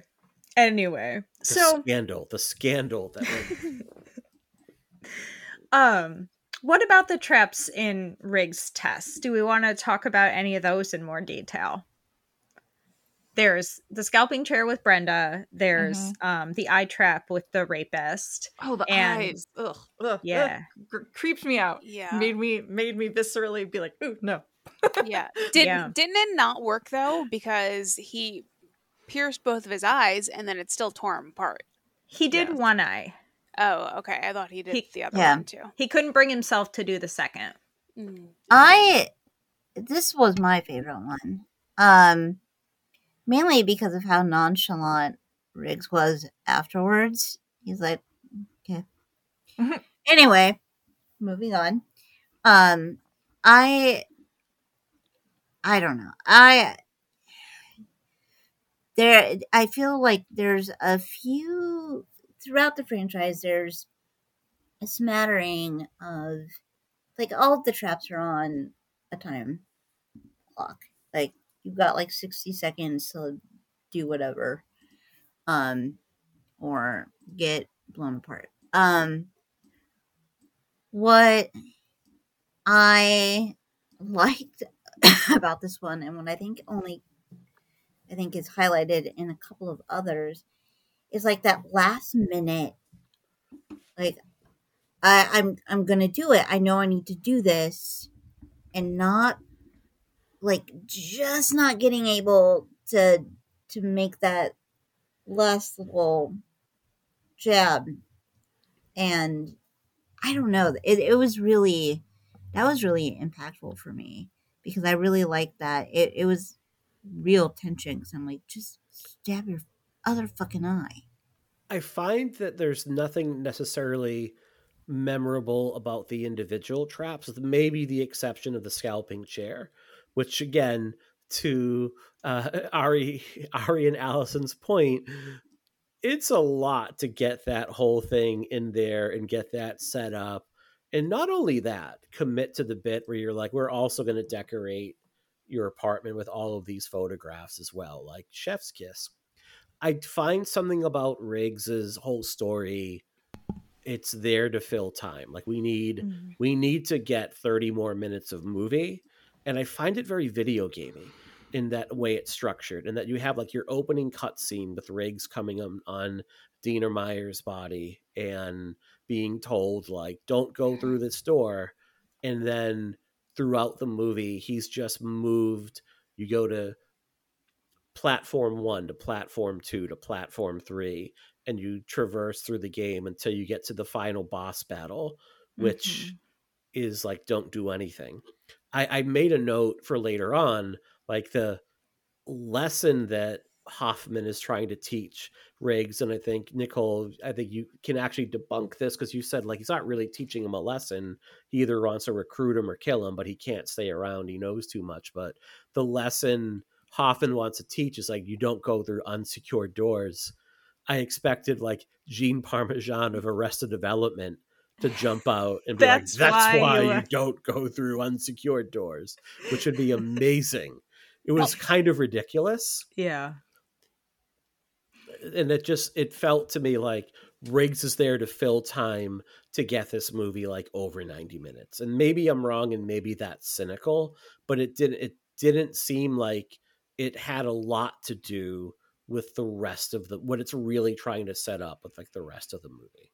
Yeah, I agree. I feel, well, it's teaching him like, don't always rush into a situation or like break down the door, and also you can't save everyone. Yeah. So they're just presenting him with more and more people to save, and he's not learning the lesson that you can't save everyone. But it's good that he tries. You know what I mean? And that's why I think this isn't a John Kramer lesson. Like, I just don't think John Kramer would say, he might say, you have to choose who to save, but he wouldn't punish someone for trying to save everybody at this point in the franchise, I don't think. Sure. Yeah. No, I don't disagree with you, Mike. It does feel like it's a way to get some traps in. It's a way to, literally keep the story moving from like place to place. So it's not just cops standing in the station talking, and to fill some time. So I don't think you're wrong on that. Yeah. And they're cool looking. Like there's some cool stuff that is in there. But I don't feel like there's no connection from scene to scene. Like they're all, you have like the sex worker who may be also a trafficker. You have the hotel clerk who's definitely a serial rapist. And then you have the abusive, and I took that was like a school principal and his wife. I thought that's where that was being set. And to your point, like, she's being punished for being a victim. Mm-hmm. That's why he's punishing her. But there wasn't necessarily a connection between them, and it felt very tenuous Yeah. in terms of like how they're able to kind of figure things out. It's very like plot logic, like it has to happen because it's a movie, as opposed to something like logical, where I would say in the other movies, like, oh, okay, I can actually see how this connects. Like there is at least some logic being applied here. And I think that, let's face it, like Lee Wan-al and James Wan are better storytellers. Yeah, with especially with complicated stuff. Yeah. Yeah. with the husband and wife, wasn't part of why she was being tortured because she didn't report her husband? Yes. Yeah. So, yeah. Yeah. And I just think it's a really super simplified view that a cop might have Yeah. as a outside looking in. Yeah. Yeah. And I But can also say, like, as someone who worked as a mandated reporter, knowing that I have to report sometimes, and also knowing this is going to make it worse. Yeah. Like, it's a really awful feeling. Like knowing if I don't think she had a pleasant evening going home, even though like she defended him and stood up for him. I think if anything, Hoffman and Riggs showing up made it much more unpleasant going forward for his wife and the daughter.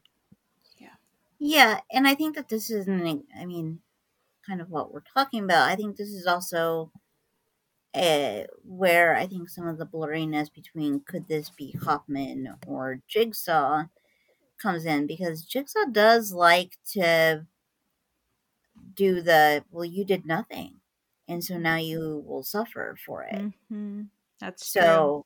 So I still think I still love the theory that it's Hoffman. I think that's super solid, but I think this is one of those where someone could make the case of, well, Jigsaw really likes to be like, you did nothing. Yep, that's true.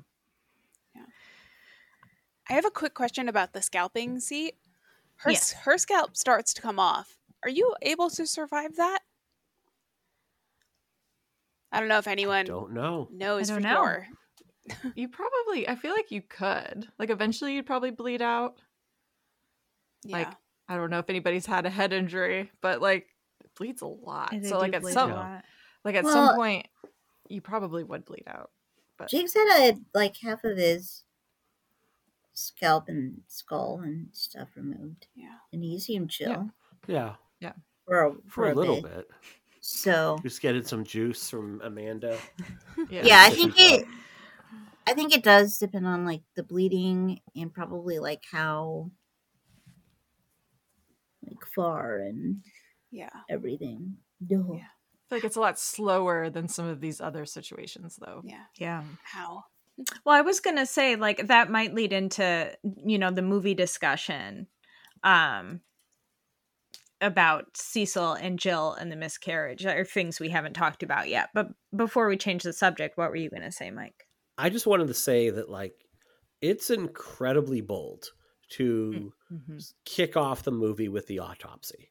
Just telling the audience like definitively your iconic killer, the main guy through the first 3 movies, he's dead, he's not coming back, he's human. That's a pretty bold way to start the movie, isn't it? Yes.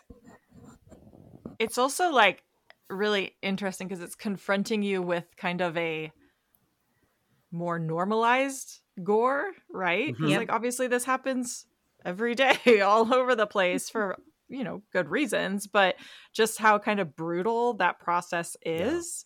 And I just think that that's so interesting because yes, it's so disgusting, but it's like, but this is acceptable. Obviously the person's dead, so that's the big factor of it. But it's still just like super gross and gory. And then contrasting that with an immediate like a trap right after. I don't know what is like, if there's anything to be said there or they're trying to say anything, but I think it's interesting and kind of clever.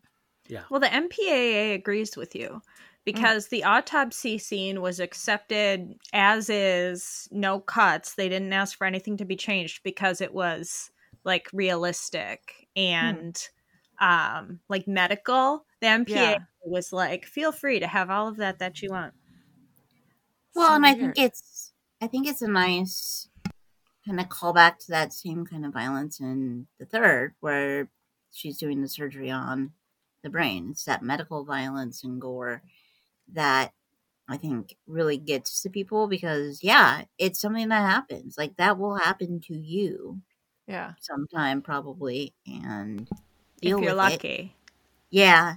But I think, again, it's just like, well, no, he's dead. Like, they're literally like ripping apart the body. Like, he's dead, but Yeah.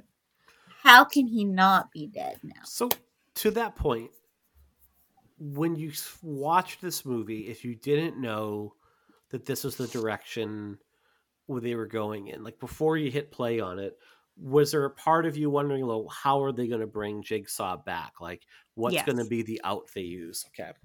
Yep. And when I saw that they weren't going to do any sort of cheat, I was like, that's awesome, but what are they going to do? Mm-hmm. And, you know, he's laying there dead on the table as we are hearing his voice as they play the tape they found in his stomach. So it's very jarring. And I like the word you used, Mike, bold. This movie is bold. I know that, like, in a lot of ways, these movies are like a lot more of the same. Like, you get the aesthetic, you get the traps, you get the gore, but I do tip my cap to them taking some bold, they don't always work. Mhm. They do take some bold choices, like with their storytelling. Like, you can't say that they ever get complacent throughout like the 9 movies we've seen so far. And I think that's because they know what people are coming for. That gives them the chance to kind of go for it. And as much as we were joking how you can kind of like blend 2, 3, 4, you can kind of blend them together after a little while. And which one did I see this in? I would say that's the same with most horror franchises. Like, you can easily mistake kills in Halloween 4 from Halloween 6 and Jason kills in the different movies. Like, at a certain point, they do kind of all blend in together, no matter what franchise it is and how much you love it.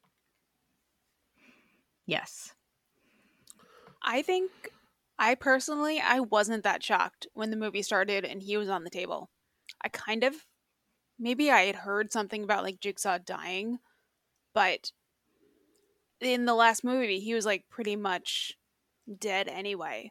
So I felt like this made sense for him to actually be dead now. And I already had known that he had Amanda as one disciple, so I was like, well, there are obviously going to be others as well. Mm-hmm. And somehow when they started going through the body parts, I was like, they're going to find a tape. And then they found a tape. Nice. Yeah. Yeah. That's awesome. See, I just get taken by surprise over and over again, like fool me once, etc. But you caught on, so I was like, how did he swallow it? Because that, Yeah, it's pretty big. yeah. Yeah. practice. How many tapes had he swallowed in the past just to practice? Yeah. He was like, maybe this is it. In Saw 10, we're going to find out that prior to being a mass killer or even a civil engineer, he was like a champion competitive food eater. Maybe. And like that's You going can to just be the neck thing. a hot dog. Yeah. So It's the very tape. testing. But, like, what if you don't die? What if you don't die and you're just stuck with that tape in your stomach? Oh, Yeah. he's gonna Like, regret then- that. Yeah, then you're not. Then the tape is not in your stomach. Then you're like, well, I guess gotta re-record. That's Like, going to be what- hard to pass too. Yeah, like, that's not like good luck with that. Nowadays, it would just be like one of those little like MP3. Like a flash Mhm. drive. yeah. Easier to swallow. Yeah. All right. Would upload it to the cloud. He was born at the wrong time.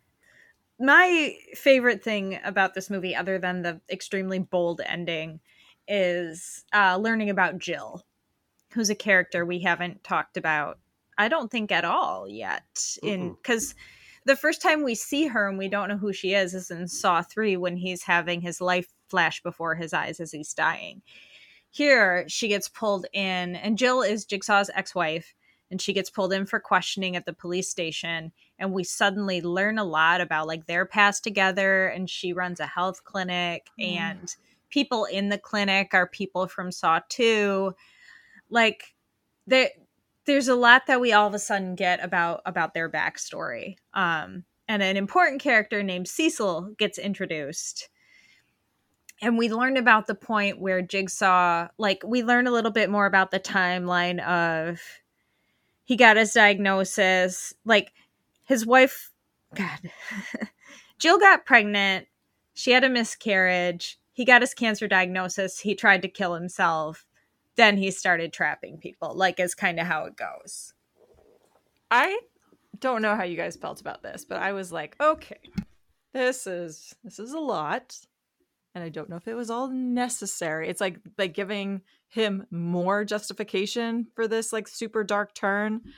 And that kind of annoyed me a little bit, because it's like it's almost more evil if it was just like his own selfish, like, oh, I got cancer and now I'm reevaluating my life and everybody's so ungrateful, and that kind of makes him a little bit more evil in my opinion. And then like by adding all this other thing, it's like that's building up. I'm not necessarily sure that I needed that. It's interesting to know that he had a wife and, you know, a life before, like learn a little bit about that, I guess, but I don't know. I felt like that was kind of like adding a hat on a hat on it. It's like, okay, all right, we get it. What a life.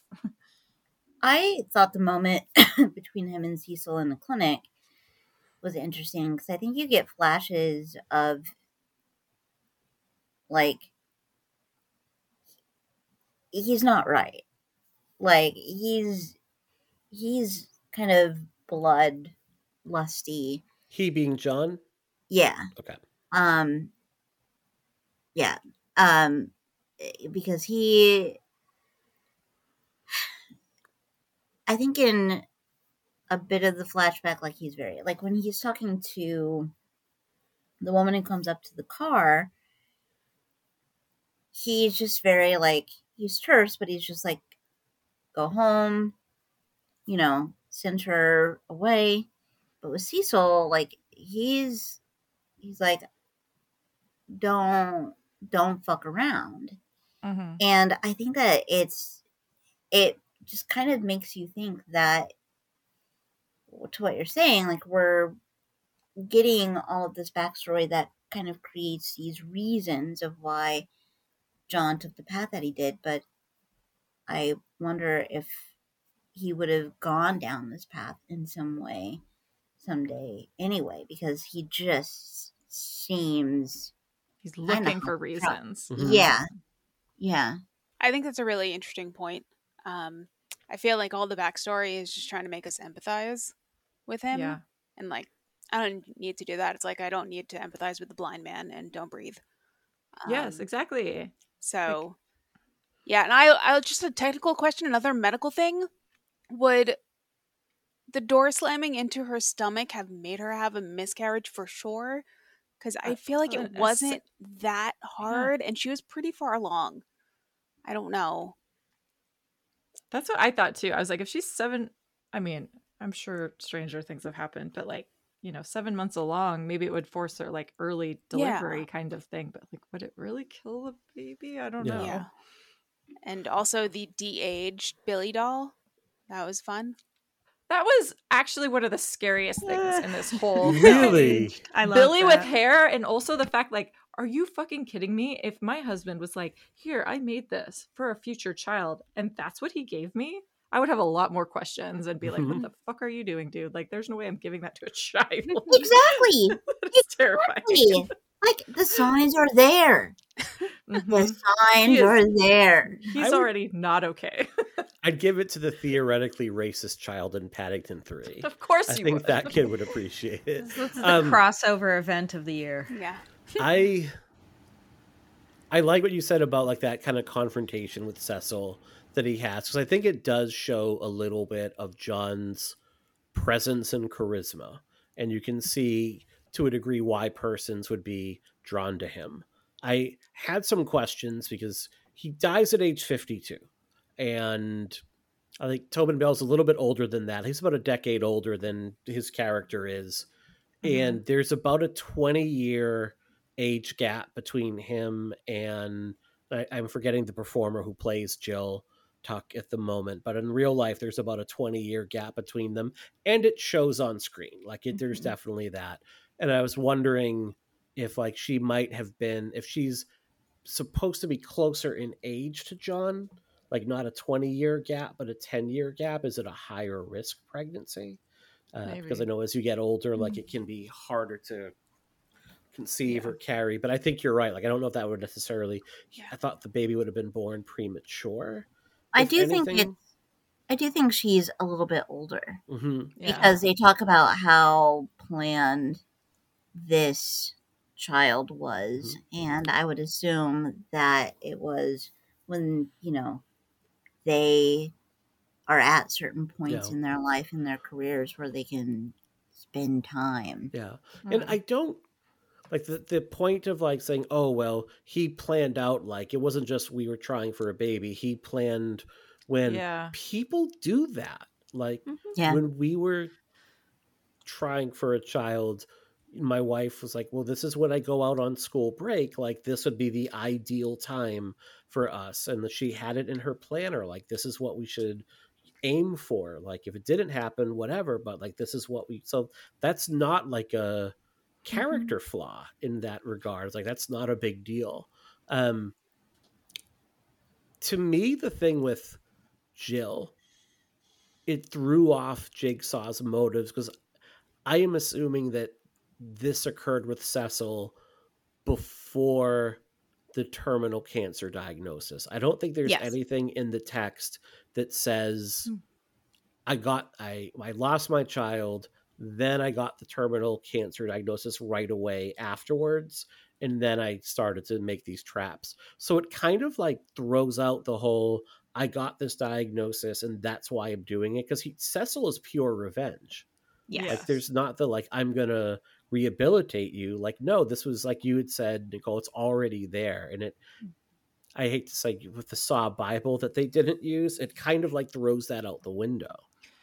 So Cecil, he's in the chair, he's in that knife chair, he gets out of the chair, he successfully escapes the trap, right? He runs at John sidesteps, Cecil falls into some barbed wire. That's right, okay. And then John gives the barbed wire a look like, hey, I could use this again. Yeah. Conveniently placed small box does Cecil of barbed die? wire. I don't remember what okay. Yeah, I'm thinking the idea is like he gets ensnared in that barbed wire, and it just kind of like trying to unensnare himself, like rips him to shreds, is what I'm assuming happens there.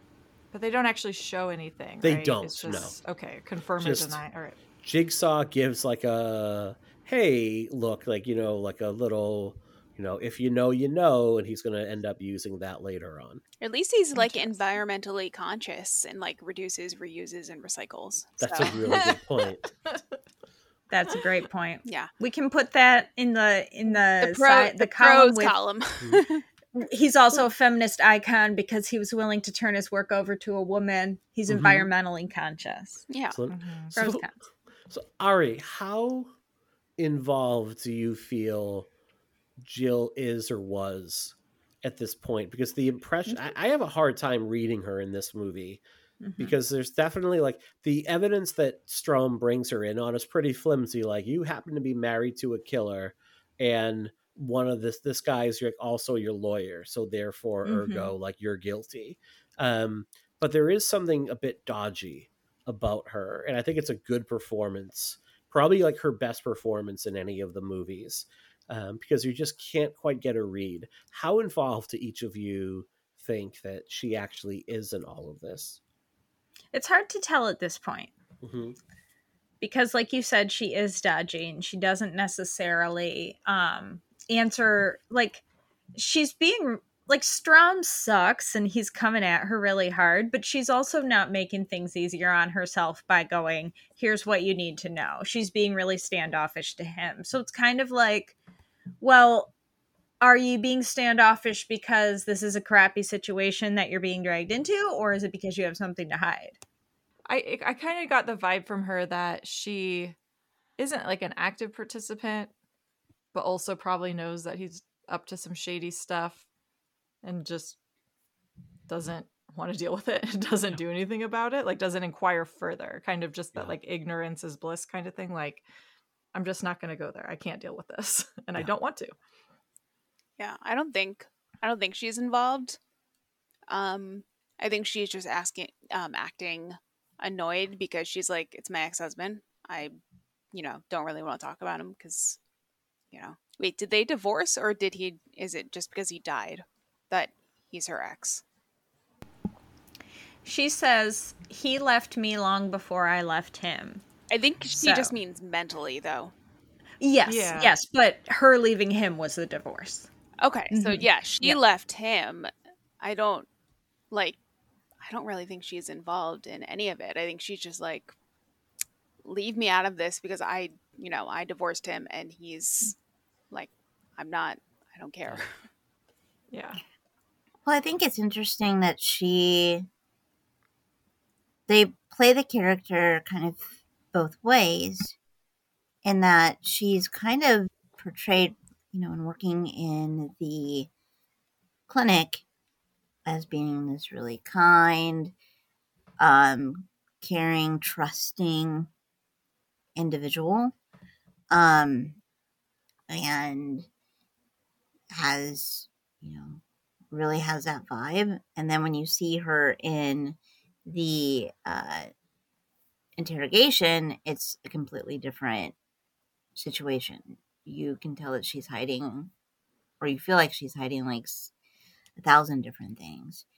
So I like that you get that juxtaposition of, it's possible that John was doing all of this and she just had no idea, because she was trusting and cared about him, but they were separated.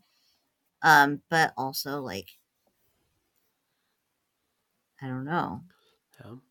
Ari, on your string board, on the It's Always Sunny string board, when you look at the timeline, Yes. how long is the timeline? Like, how long is it presumed that, like, Jigsaw is an active serial killer? 2 years. Okay. 2 years. So that's an awful long time. Mm-hmm. There's a lot of death in a short amount of time. And where it's about 6 months between him being like discovered by Matthews and I can't remember Dina Myers, Detective Carey. Detective Carey. It's about 6 months between that and Matthews finally getting his head smashed in with ice, right? Yeah. Because in that 6 month time period, you see like a number of magazines that have been written about, like articles. There's a book that's out on him, like in a really short amount of time. I wonder like what her life has been like, how many inquiries she's had to field in like 6 months where she's, like you said, Alison, over it. Like, I don't want to deal with this anymore. Yeah. And that's why you see a difference in her demeanor, because this is just like another in a long line of like, my ex-husband committed all these super gruesome, violent murders. He's, on his deathbed, or he's not here to answer for it. Therefore, I'm here to clean up the mess. And how many times have the detectives come to her specifically in those 2 years? Well, yeah, and she says something like, what else do you want from me? I've given you everything I have, the hundreds of hours of tapes. Yeah. Like, what else can I possibly tell you? Like, it's just got to be so annoying, and just, she's just seems exhausted and broken and just like, I'm done. I'm done with this. I'm annoyed when somebody asks me something for like a second time. So I get it. Yeah. One thing I noticed rewatching this movie, it really parallels the first movie. Like, it draws a lot in terms of story beats from it, in that you have gone back to, you have two detectives that are trying to uncover like who is behind all of this right now. just like you have with like Glover and Ken Leung in the first movie. Like, what's going on here? You have a killer hiding in plain sight, in that you have Hoffman, who seems to be one of the victims, seems to be one of the participants in the game, is actually the one manipulating the strings all along.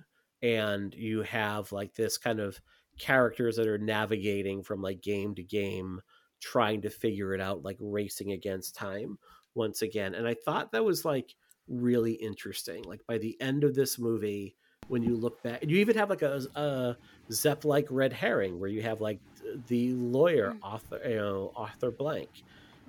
It's like a Zepp like, oh, is this the guy orchestrating everything?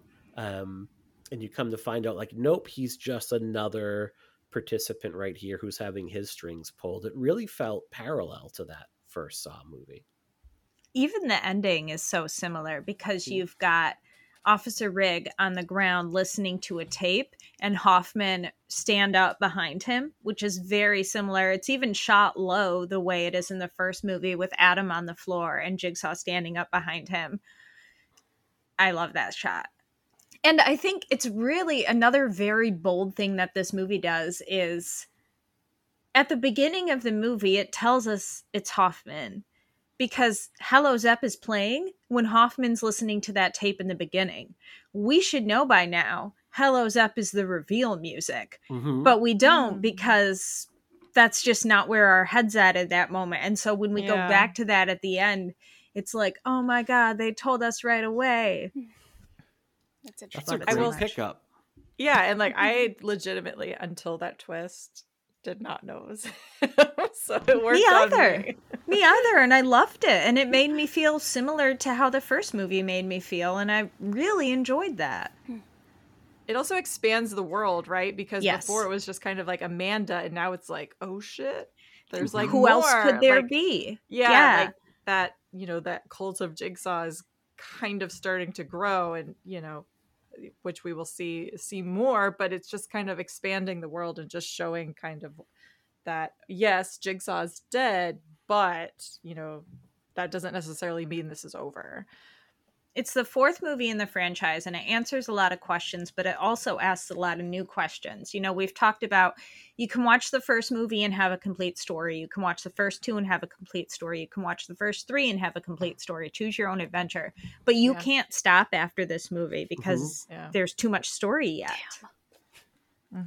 What do you think is the bigger reveal, that this parallels the timeline of the third movie, or that Hoffman is the new Jigsaw? That this parallels the third movie. I did not see that coming. I didn't either. And that was something like when it started happening, like when I was like, wait, hold on. Okay. That's the part that got a little confusing for me, because I had to I wasn't expecting it.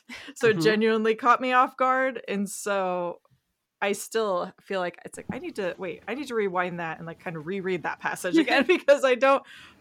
Okay, hold on. So this piece goes here. All right. It's asking more of you, I think, than some of the other films, which isn't a bad thing. I can't let it wash over me quite like the first three, where it's just kind of like, you can kind of just tune out a little bit. You can relax your mind a little bit. At that point, it starts asking you to kind of actively engage in a different way, which isn't bad, but it genuinely kind of sometimes takes me a minute to realize where everything's fitting, because it's all happening really quick too. Like there's lots of quick cuts, and we've got multiple timelines happening at the same time, and so that was surprising for me, definitely more than the Hoffman thing. There aren't just quick cuts.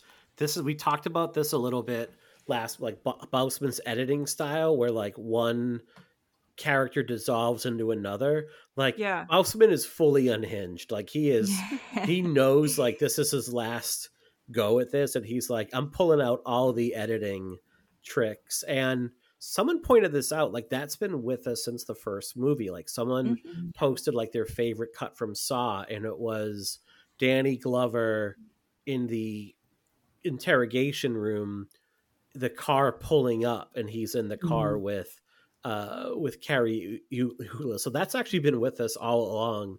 But Bousman in this movie is like, throw a character through a window and have him end up in the interrogation room. Have it look like John is like in behind the two-way mirror in the interrogation room. That kind of thing is going on throughout, and it's like no one's telling him no at this point. They're like, whatever, these make a lot of money. Let him do his thing. I do think they look cool. Like, They I do. like Yeah. that. Like, I think it's executed well. Mm-hmm. It's just when the time, There's a lot of it. It makes it feel a little muddy towards the Yeah. end, which is also part of, my Mhm. responsibility as a viewer. I'm not Yeah. quite ready for that. But Yeah. I do think, like, some of those Yeah. cuts, I was like, oh, dang. All right. Mhm. Okay, that was cool. Because it starts with Rig is looking at pictures of his wife Tracy and turning them over. And then we see someone pick up a picture of the family from the previous movie, and your brain kind of skips and goes, wait a minute, did I see that right? Did my brain do a trick Mhm. on me? And then you start to see more of that. And then you see Jeff, and it's like, holy shit, how could this be? And then you realize Strom was there the whole time, and that Strom is trapped there now. Yeah, it's a good reveal. And both games are taking place. It's not like Saw 2 where they're in two different locations. Like, Right. this is one. So to Allison's point, like, why would you travel to Saw? Think of how big this location is. Think of, like, There's you are underground running- tunnels. Yeah, you're just running two massive games within. This would be like having the Super Bowl and the World Series going on at the same time in the same building. Same city. Yeah. Like, that is crazy to me. Pour one out for poor, sweet, schlubby Jeff, who comes back for like 30 seconds, and you think it's going to be like, whoa, there's going to be some conference. Like, within 5 seconds, he's gunned down by Strom. Like, where's my family? And then just Strom was like, who's this dude? And just... Right. Who's Jeff? So, yeah. Jeff from, Yeah. from the third movie. Okay. He's the man being tested in the dad. third movie. Gotcha. Yes. Okay. So, and again, as like a sweaty, overweight, unshaven guy, I feel attacked by the Jeff erasure and the Jeff hatred. I feel, what is this saying? I will say, I think it was a smart thing to do for the fourth one, because part of the reason why it catches me so off guard is because the first three have kind of trained me that this is how these movies are going. This is the pacing. This is what happens. This is what I should expect. And by mixing it up, it's like, oh, it's doing something different here. And that's not a bad thing, especially propelling it forward. It's kind of rewriting what is possible and what can be expected in this, these next subsequent movies. So I do think that was very smart and allows it to not kind of die on the vine, which I think it could have easily done at this point. Yeah. Well, I also think that it, especially with the future sequels and how the flashbacks and everything still continue and timeline juggling, I think it's training, the way that this works trains the viewer now. Oh, I have to really pay attention to these certain small details. Because before, you're kind of looking at big picture things and how pieces of this puzzle come together. Right. But now it's like, no, it's detail. Look at the little bits and pieces, because it's now going to be the tie at the end, or it's going to be something that now informs things going further. So I do kind of like that. I think it's a good reset in that way, and I like the way that, Mike, I think you explained it at the beginning of being a transitional piece of not necessarily fitting with the previous three in a tight, compact way, and not necessarily fitting in with the future films in that tight kind of package way. But it is a really, I think, succinct and effective bridge. Yeah, and to your point of picking up details, there's like little lines they drop in, like, oh, another doctor's been kidnapped from the hospital, and you're assuming like it's someone after like Dr. Lynn has been kidnapped. and you realize, no, Lynn is the other doctor. They're referring to Dr. Gordon Yeah. from the first movie. And that's like it's not a cheat. Like it's not, I don't feel cheated with the reveal of this movie that it's parallel. And I think that's what kind of not redeems it, but why it kind of works in a lot of ways. I feel like it does work. I don't have a lot to say about Strum and his partner. I put them as like Mulder and Scully light in my notes, like because there's not a lot of there, and they do become more important in the next movie. But before we wrap up, let's talk briefly about Hoffman, who again, like the next three movies are really his movies. How do we feel about him being kind of like your protagonist going forward? He's like really your focal point.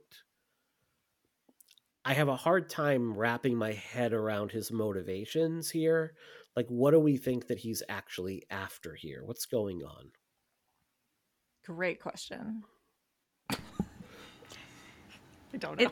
It's not clear in this movie because we spend most of the movie, all but the last minute, not knowing it's him. So we don't really have time to think about what's motivating him and where he's coming from. So we end this movie not knowing much about Hoffman at all, just knowing that we should expect him to be Jigsaw for the foreseeable future. So I think we'll have fun breaking that down in future episodes. And I'm really excited to hear Devon's take because I know Devon likes Hoffman a lot. I don't like Hoffman. I love to hate him. I think he's not better. He's not any better than Jigsaw. He's just better at hiding. Like Jigsaw was better at hiding it. I think they're essentially the same. Yeah. Costas Mandylor's he's a funky dude because he's had a pretty interesting life where he's like been a professional soccer player in Europe, and I found this blew my mind. Like 1991 People magazine, one of the 50 most beautiful people in the world. Like, and you're like, what happened? Like, and he's not saying that he's more attractive than me, I'll say that, so to be fair, but he just looks so ordinary. No, he doesn't. I disagree. Okay. I think he's a handsome dude. I don't think he's super talented. Okay. You know what I mean? Like, I think he's got the looks. I think he's got a certain vibe and swagger, but I don't necessarily, because I've seen him in a few things. I just don't think he's much more than that. Okay.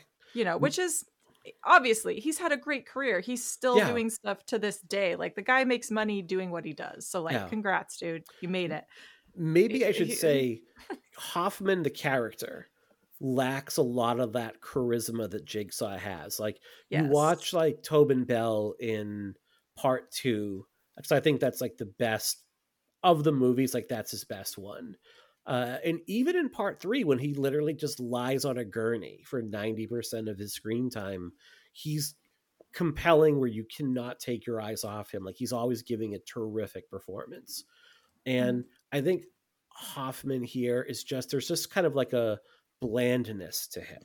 And I think that's going to continue in the following 3 movies, the more you learn about him.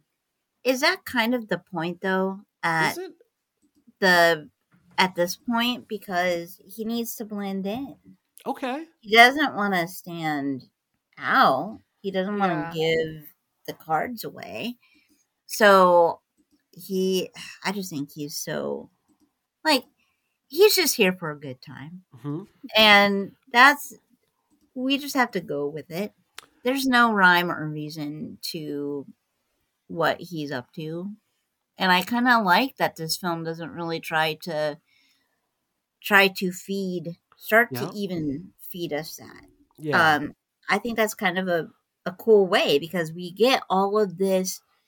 We've been getting all of this motive and background for Jigsaw.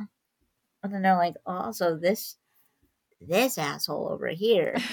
We don't he just is in it for the fun.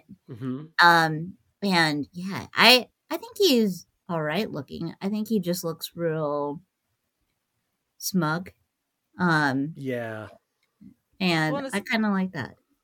especially next to Strom, who, like, listen, I love Gilmore Girls. I love, Patterson as Luke Danes. But he is doing his best Nick Cage impression, I feel like, in a lot of Yes. these scenes. Like, he feels like he's trying to channel that, like, crazy Cage energy. Uh-huh. And so it's really interesting contrasting that with Hoffman, No. because Strom is kind of pulling all of your attention one way, and you're just like, what the fuck is this guy doing? That it's allowing Hoffman to kind of operate, like in the background and kind of fly under your radar until all of a sudden he's not, and you're like, oh shit, maybe I should have been paying more attention to that guy. Mhm. It's also 2007. The economy is about to tank. Maybe he was offered a really good Yep. salary and benefits. Who knows? Mm-hmm. Mm-hmm. What I'll say about Costas Mandalore is that you can sing his name to the tune of Hello Zep. And now you're all as cursed as I am with that knowledge. Nope. Costas All right. man.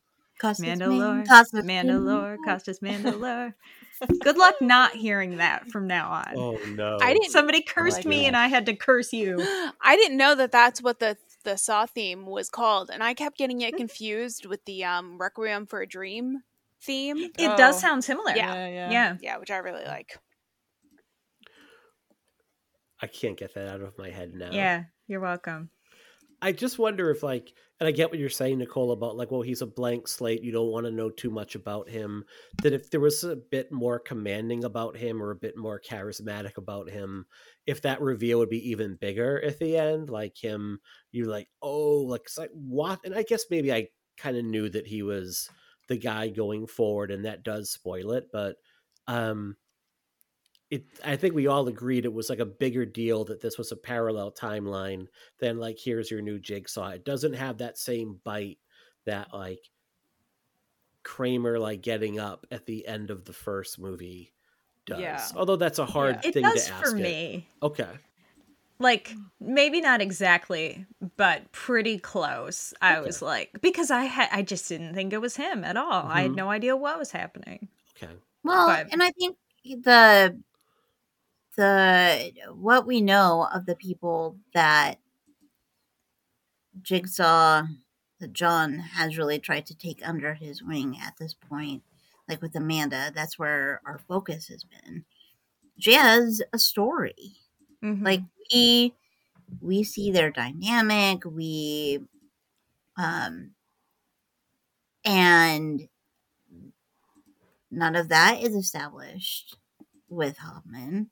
So I think it's surprising, but I do think it's also one of those ways that they're like, all right, so how can we do something different?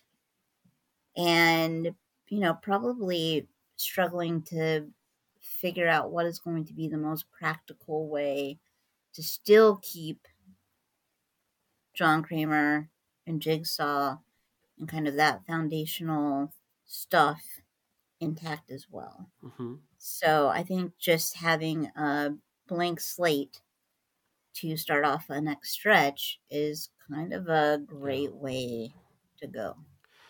I don't want to spoil too much for Alison because I know you've got a few more of these to go. But do you think that they felt compelled to keep Tobin Bell involved in flashbacks going forward because they, to a certain degree, knew, like, okay, this guy just doesn't cut it when compared to what we had. Therefore, like, we kind of need this kind of, I hate to use the word crutch for it, but we kind of need this, like, support in order to maybe keep fans interested going forward? Or am I overthinking it? Check the message boards. Maybe they said that in the message boards. I don't know. We'll see. That's a good question. I don't really know either, because, like, the way they end up using Tobin Bell, like, they couldn't tell the stories they want to tell without, or, like, the stories they end up telling they couldn't do without him there. Sure. But they could have they could have taken stuff in a different direction if they weren't going to bring him back. So, yeah, I don't know. I've never wondered about that. Yeah. All right. I think we've covered it. Am I missing anything here? The series is wild, you guys. It really is. It's just that's all. It really is. Yeah, I'm looking forward to watching the other ones. So, Yeah. but 6 is a highlight. okay. Wait, so 6 I have is to watch really fun. 5, 6, Oh. 7, Jigsaw. Is there an 8? Yep. Okay, That's Jigsaw. Jigsaw is 8. Okay. And then And then Spirals. Spiral. Okay, I've seen Yeah. Spiral. But Am I the only one here that likes Spiral? a I lot? like Spiral. It feels the same as the others. They're all cops trying to figure shit out. Yeah. Well, it's also Bowsman. So Well, I need get to watch into it it. again. I've only seen Yeah. it once, like in the theaters, and Yeah. I want to revisit it. But I had fun with it, and I liked that Mhm. it was giving us something different. Like I did appreciate that. So. I And have. the ending was also big. I remember the ending Yeah. being really big, like the other Oh yeah. like the other ones. So 2 very brief things. Ari, you wanted to talk about this video, which I've never heard of before. Oh yeah, I just wanted to mention it, and also we need to throw in a note for Devon. I don't know. That's the other thing. Okay. I saw that too, but go ahead. Good. I was like, There's a music video called, I don't know if they call it IV or if they call it 4, but by a band called X Japan. It was a music video made to go along with this movie. It's pretty interesting. It's on the Blu-ray that I have. You can find it on YouTube. So I just wanted to mention it. does it mirrors the events of this movie, or It shows clips from the movie okay? intercut with the band playing on a roof. Mm-hmm. Love it. Yeah, not Love it. bad. I love a tie-in. Yeah. Yeah. Anyone ever here see Faith No More's video for Last Cup of Sorrow? Nope. It's a 4-minute retelling of Vertigo done really well. It's Oh. amazing. I would look that up Interesting. with Mike Patton and the. What were you going to say, Nichole? no, it's great. It's really awesome. Yeah, it's like if you've never seen Vertigo, you're like, should I check this out? Like, watch that video, watch and that. you'll know if it's your and you'll know if it's your jam and you want to do more. Yeah, Devon hopped into the chat and he is asked like, "Hey, I'm not here today. Can someone thirst and objectify Riggs for me?" So Devon, yeah, absolutely. Like, Yes, we Riggs can. is an extremely attractive man Yes. with I think he's abs the to most die for. attractive man in this cast, right? In Oh, this yeah. my movie. God. Yeah. That's a no low bar. question.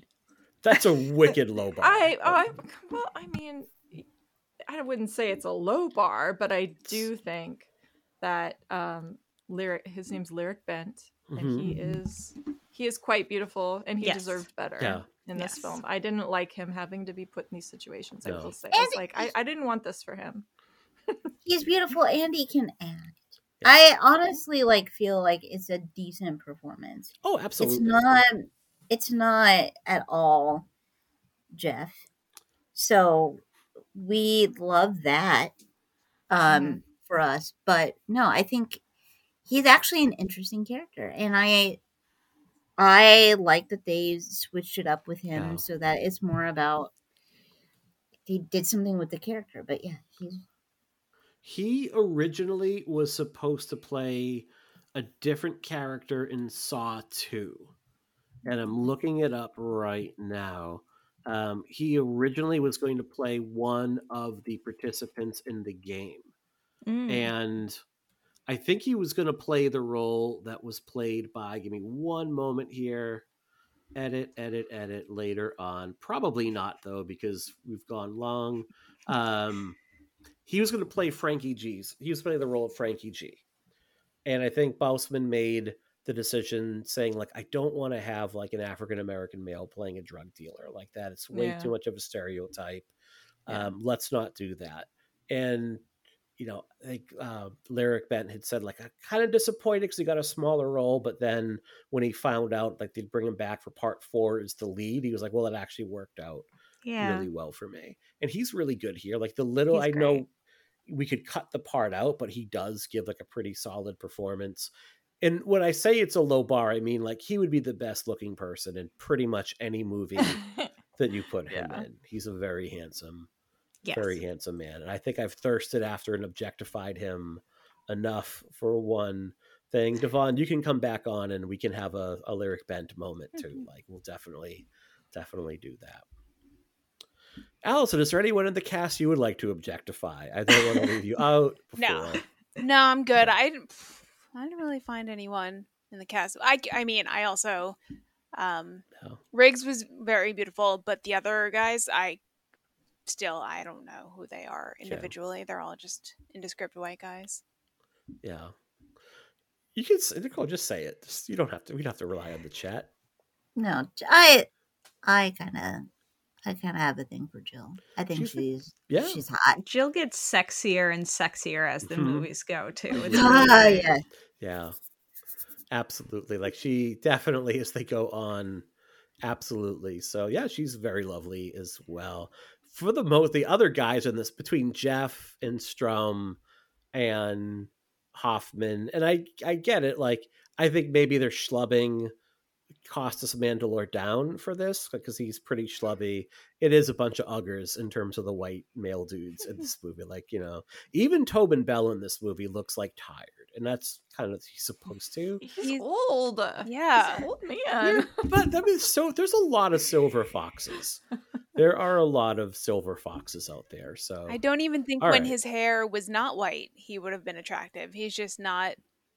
I just don't. Tobin Bell. Yeah. I just must think everyone's attractive. Yeah, everybody has some sort of beauty to them. Everyone is beautiful. Or maybe I'm just way too drawn to these movies. Maybe. Yeah. I don't know. All right. That is our talk on Saw 3. And my God. I'm Saw like, 4.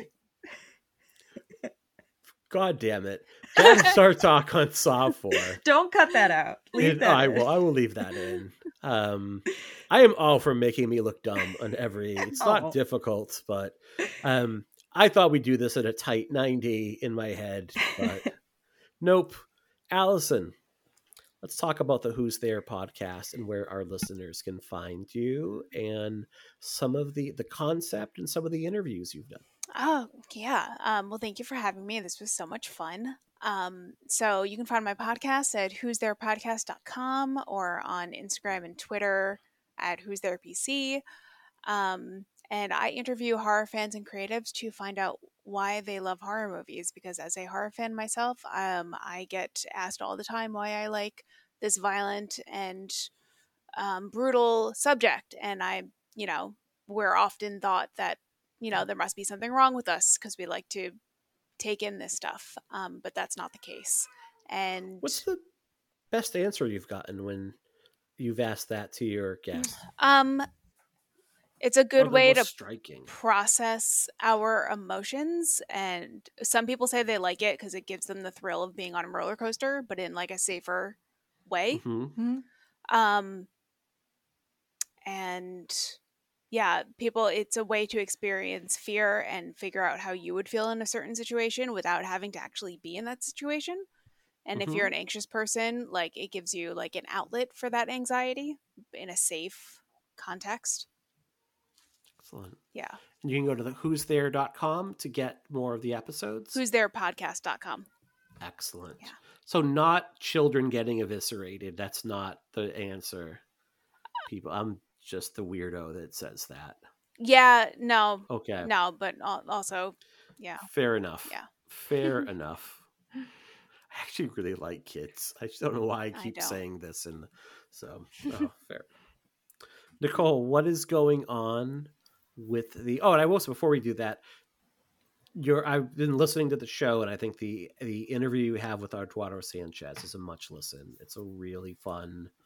And you get him to talk about some things he doesn't necessarily talk about on other shows. Like, spoiler, like he's not a fan of these movies or this kind of film. And I found that really funny in doing kind of like pod prep here. Yeah, so. He's he didn't choose the horror life, it chose him.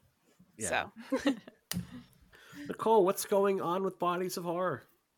Yeah, so we just had an episode with Mary Beth McAndrews talking about Taking of Deborah Logan, and more episodes coming down the way. Trying to really dig into more disability representation from an intersectional standpoint, but it's kind of difficult to find lots of films to dig into. Mm-hmm. So I'm always looking for suggestions. Okay. But yeah, we're continuing to move and shake. Excellent. Ari, what do you have? It's Slasher Month at Ghouls, right? It is Slasher Month at Ghouls. Slashtember, I decided right now. Nobody has told me to say that. Yeah, but check out ghoulsmagazine.com. Lots of free articles, reviews, and videos. Or if you want to become a member for $4.99 a month, lots more of those things. And you can follow them on all the socials at Ghouls Magazine. And you can follow me on all the socials at Ari_Hellraiser. Excellent. Rachel, is the person who mirrors our dear friend Jen as the busiest person working in horror? I am not. But that's saying something about how insane the people working in horror are. That You have a lot going on right now. So what is coming up? I mean, we have Cult of Chucky coming up on Halloweenies for you. Yes. What else is going on with the Losers Club and Girls with the Girls? On Girls on the Boys. What is also going on with Girls on the Boys, and also what's Halloweenies have coming up for October? Yeah, so Halloweenies, yeah, we just recorded an episode on Cult of Chucky, so that'll be dropping. And then after that, we get to move on to the TV series, which I'm super excited about. Yeah. So we're going to be doing that coming up in October, starting the series. And then on Losers Club, they just covered Holly. And so doing that, and then they're moving on into covering 1922, Big Driver, you know, kind of entering a lot of those novella territories. So that'll be kind of fun and a little bit of a different break. And I'll be doing an episode where we talk all about Holly Gibney, and why Stephen King is obsessed with this character and why she appeared in so many books. So that'll be fun. And I'll look forward to that. That sounds great. Yeah, and that'll be Jen Adams, my dear friend Jen Adams, will be leading that episode, so that'll be great. Knowing that Stephen King is a listener of the show and has sung its praises and has appeared on it, maybe you could do an intervention and be like, Stephen, like give it a rest for a little bit. Like, come on, like give it a little step away from Holly for a little bit. I think he will. He'll step away now, I think, but I highly doubt that this is the last we see of her. Let's say that. Okay. But it might be a while before she gets another big standalone novel. Okay. Yeah, and then the Girls on the Boys, we're entering season 2 of The Boys, and we just had our friend Mackenzie Gerber on for an episode. So that was super fun. And yeah, if you want a little something different, if you're a fan of The Boys, you can come hang out with us over on Anatomy of a Scream Pod Squad Network. Same one as Nicole's Bodies of Horror. So, and where can folks find you? Yeah, so I'm on Twitter still, I guess, at Vinyl Girl, GRRRL, and Instagram, Threads, everything else at The Vinyl Girl. So you can find me there. Listeners, if you enjoyed what you've heard today, please take a moment, rate, review, and subscribe to us everywhere you get your podcast. Goes a super long way to having new listeners find us. Lets us know if we're on the right track as well. And it's great to know that you're enjoying the show. So 5-star review and a few kind words goes a super long way. If you've really enjoyed us, and if you're 2.5 hours into this right now and you're not enjoying us, like you may be a masochist, but I'm guessing that you like what we do. Consider becoming a patron of the show by going to patreon.com/podinthependulum. You have levels starting as low as $2 that will get you bonus content. And it helps support us in what we do here. It helps pay for the hosting. It pays for like Zencaster, like what we record on used to be free. It is no longer that. So it does help us like put everything together and keep the lights on. So patreon.com/podinthependulum. It's been really neat, like going on some of the socials and seeing some people say like rewatching the Saw movies or watching them for the first time in preparation for the Pod of the Pendulum. Like that is always really cool to me. And I'm not the biggest social media user in the world, just for a lot of reasons. Like it definitely benefits my mental health to not be on there as much. But, you can follow us on Twitter at Pod and Penned, and I respond to everyone there. You can find me on Bluesky at Mike Snoonian. You can find me on Instagram at Mike_Snoonian. And you can find me at Letterboxd at Mike Chump Change, all one word there. And I haven't stopped using Letterboxd. It's just been September is always like my slowest month of watching movies. Mm-hmm. And I've literally watched coming up on 100 hours of Buffy in the past few weeks, damn it. Because I was able to guest on Men Who Like Men Who Like Movies to talk once more with feeling. So definitely check out that guest appearance. That was a lot of fun. I think I've got an article coming out on Dread Central about like the assholes of horror, like the person in the friend group where you're like, how are they friends with this person? So definitely be on the lookout for that. And I think I've blurbed enough. I think that covers everything, right? We should be good. We're going to put Saw 4 behind us. Next week, we hit the midpoint. Whoop, whoop. And we're less than 2 weeks away as we record this from Saw 10 melting our eyeballs. Yes. Question. I can't get tickets for it yet. It's not the yet. show times aren't anywhere. That's weird to me 2 weeks out. Me too. It's freaking me out. Yeah. What if there's no Saw 10? Like, dude, it's all been a lie. It's been a prank.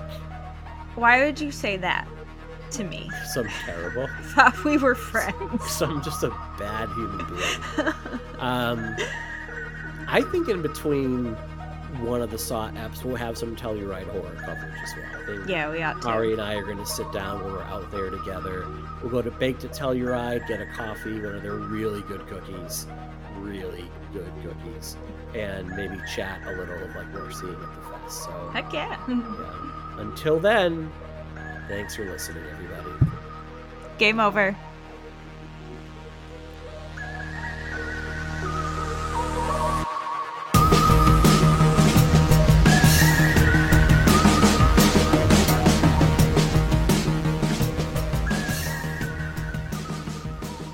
Donnie Wahlberg, no talent ass clown.